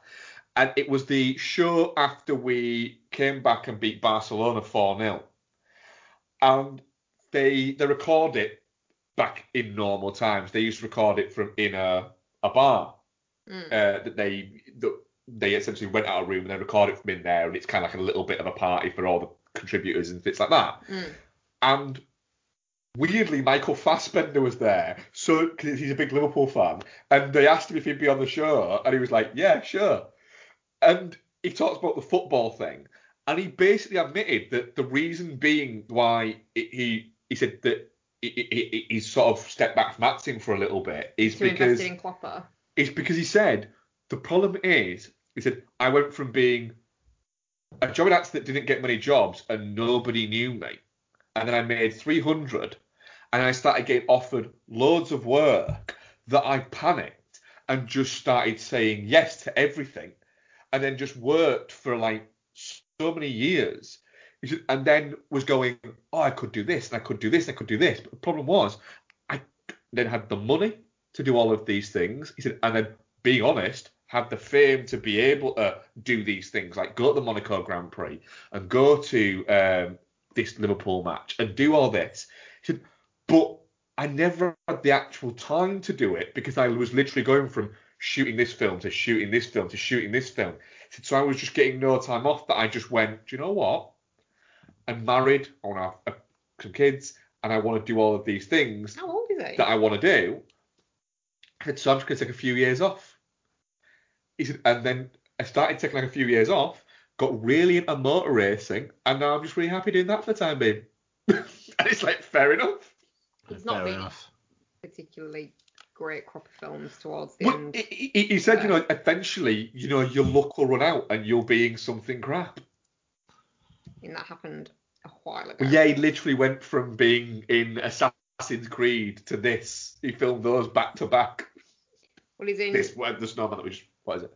I think. Have we seen Assassin's Creed? Yeah. Is it so shy that I've blocked it from memory? Yeah, man, he's 100% in Assassin's Creed. Yeah, you willfully fell asleep during Assassin's I Creed. forced myself to sleep. Yeah. I think I forced myself to sleep when you tried to play the game as well, because that's boring as shite as well. So The game is very boring, yeah. Assassin's Creed, Song to Song's not very good either, is it? Alien Covenant, fuck me. The Snowman, and then X-Men Dark Phoenix.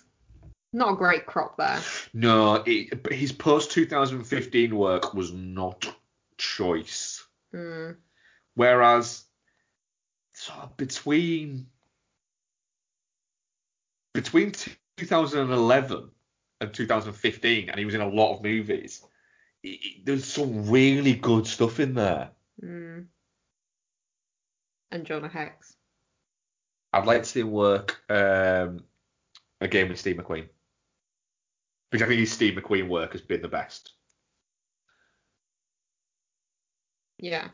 Hunger, Shame, 12 Years a Slave. He's very, very good in 12 Years a Slave at playing just somebody with no redemptive quality whatsoever. For somebody who seems like a really nice guy, for him to be able to play that nasty is very good. I've never seen that. Still not seen that. It's bad, though, isn't it? It is, but I can see why someone would not want to watch 12 Years a Slave. Mm. It's not a pleasant watch. It's like nobody wants to sit down on a nice entertaining evening and goes, "Oh, should we watch Schindler's List?" I mean, I do. Says you. Yeah. So that was our questions. Cool. Good question. Okay, sweet. So we will leave it there. And coming up on next week's show, it's my favourite. It's my favourite boy. It's Kong. And he is going to be joined by Godzilla. Also, Chaos Walking is out on PVOD over here from Friday. It is, isn't it? Oh. I kind of feel like we've got to watch that. I feel like we're going to watch it as well, Yeah. Do you know what's quite interesting? Daisy Ridley recently said that she'd be quite interested in some kind of MCU film. It's like, really? That because you want to join another franchise because your other one ran out? Is that because that's basically what the aim of all young actors is now? Because cinema's potentially dying. Who knows? Who's to say? Apart from Logan Lerman, who literally was asked about, would you like to get in one of those? And he's like, nope, wouldn't like to be an author. And I'm like, oh, what, you not agree with him? Do you think they're bad for cinema? He's like, no, I really enjoy them. I just don't want to do that. Yeah. And they're like, oh, why not? You're like, I like watching them, but just the idea of being in them and being in them for like 7 or 8 years and then not being able to be in anything else is just not why I'm doing this. And it's like, that's a fair enough answer. But it was literally, they were desperate to try and say, oh, so is it not real acting? He's like, no, I just don't want to be in one. Why is that so difficult to understand? Yep. So, we will talk more next week. But until that time, thank you ever so much for joining me, Mark.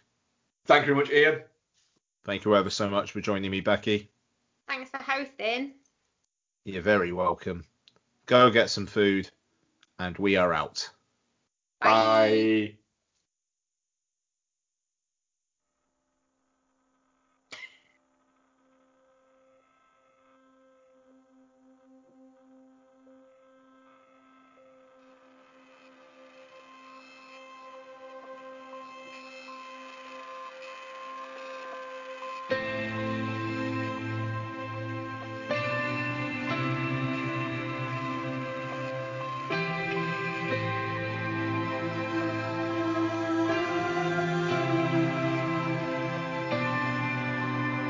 O sarà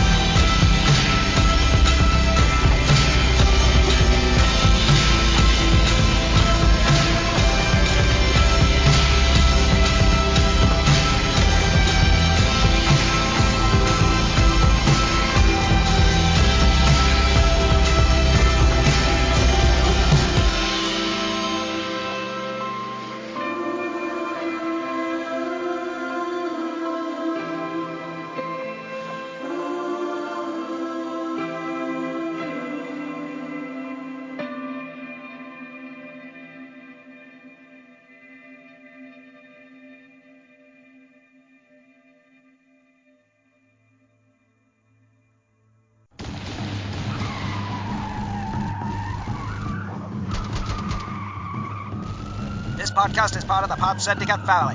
For more criminally compelling shows, articles, and conversations, head to wearepodsyndicate.com.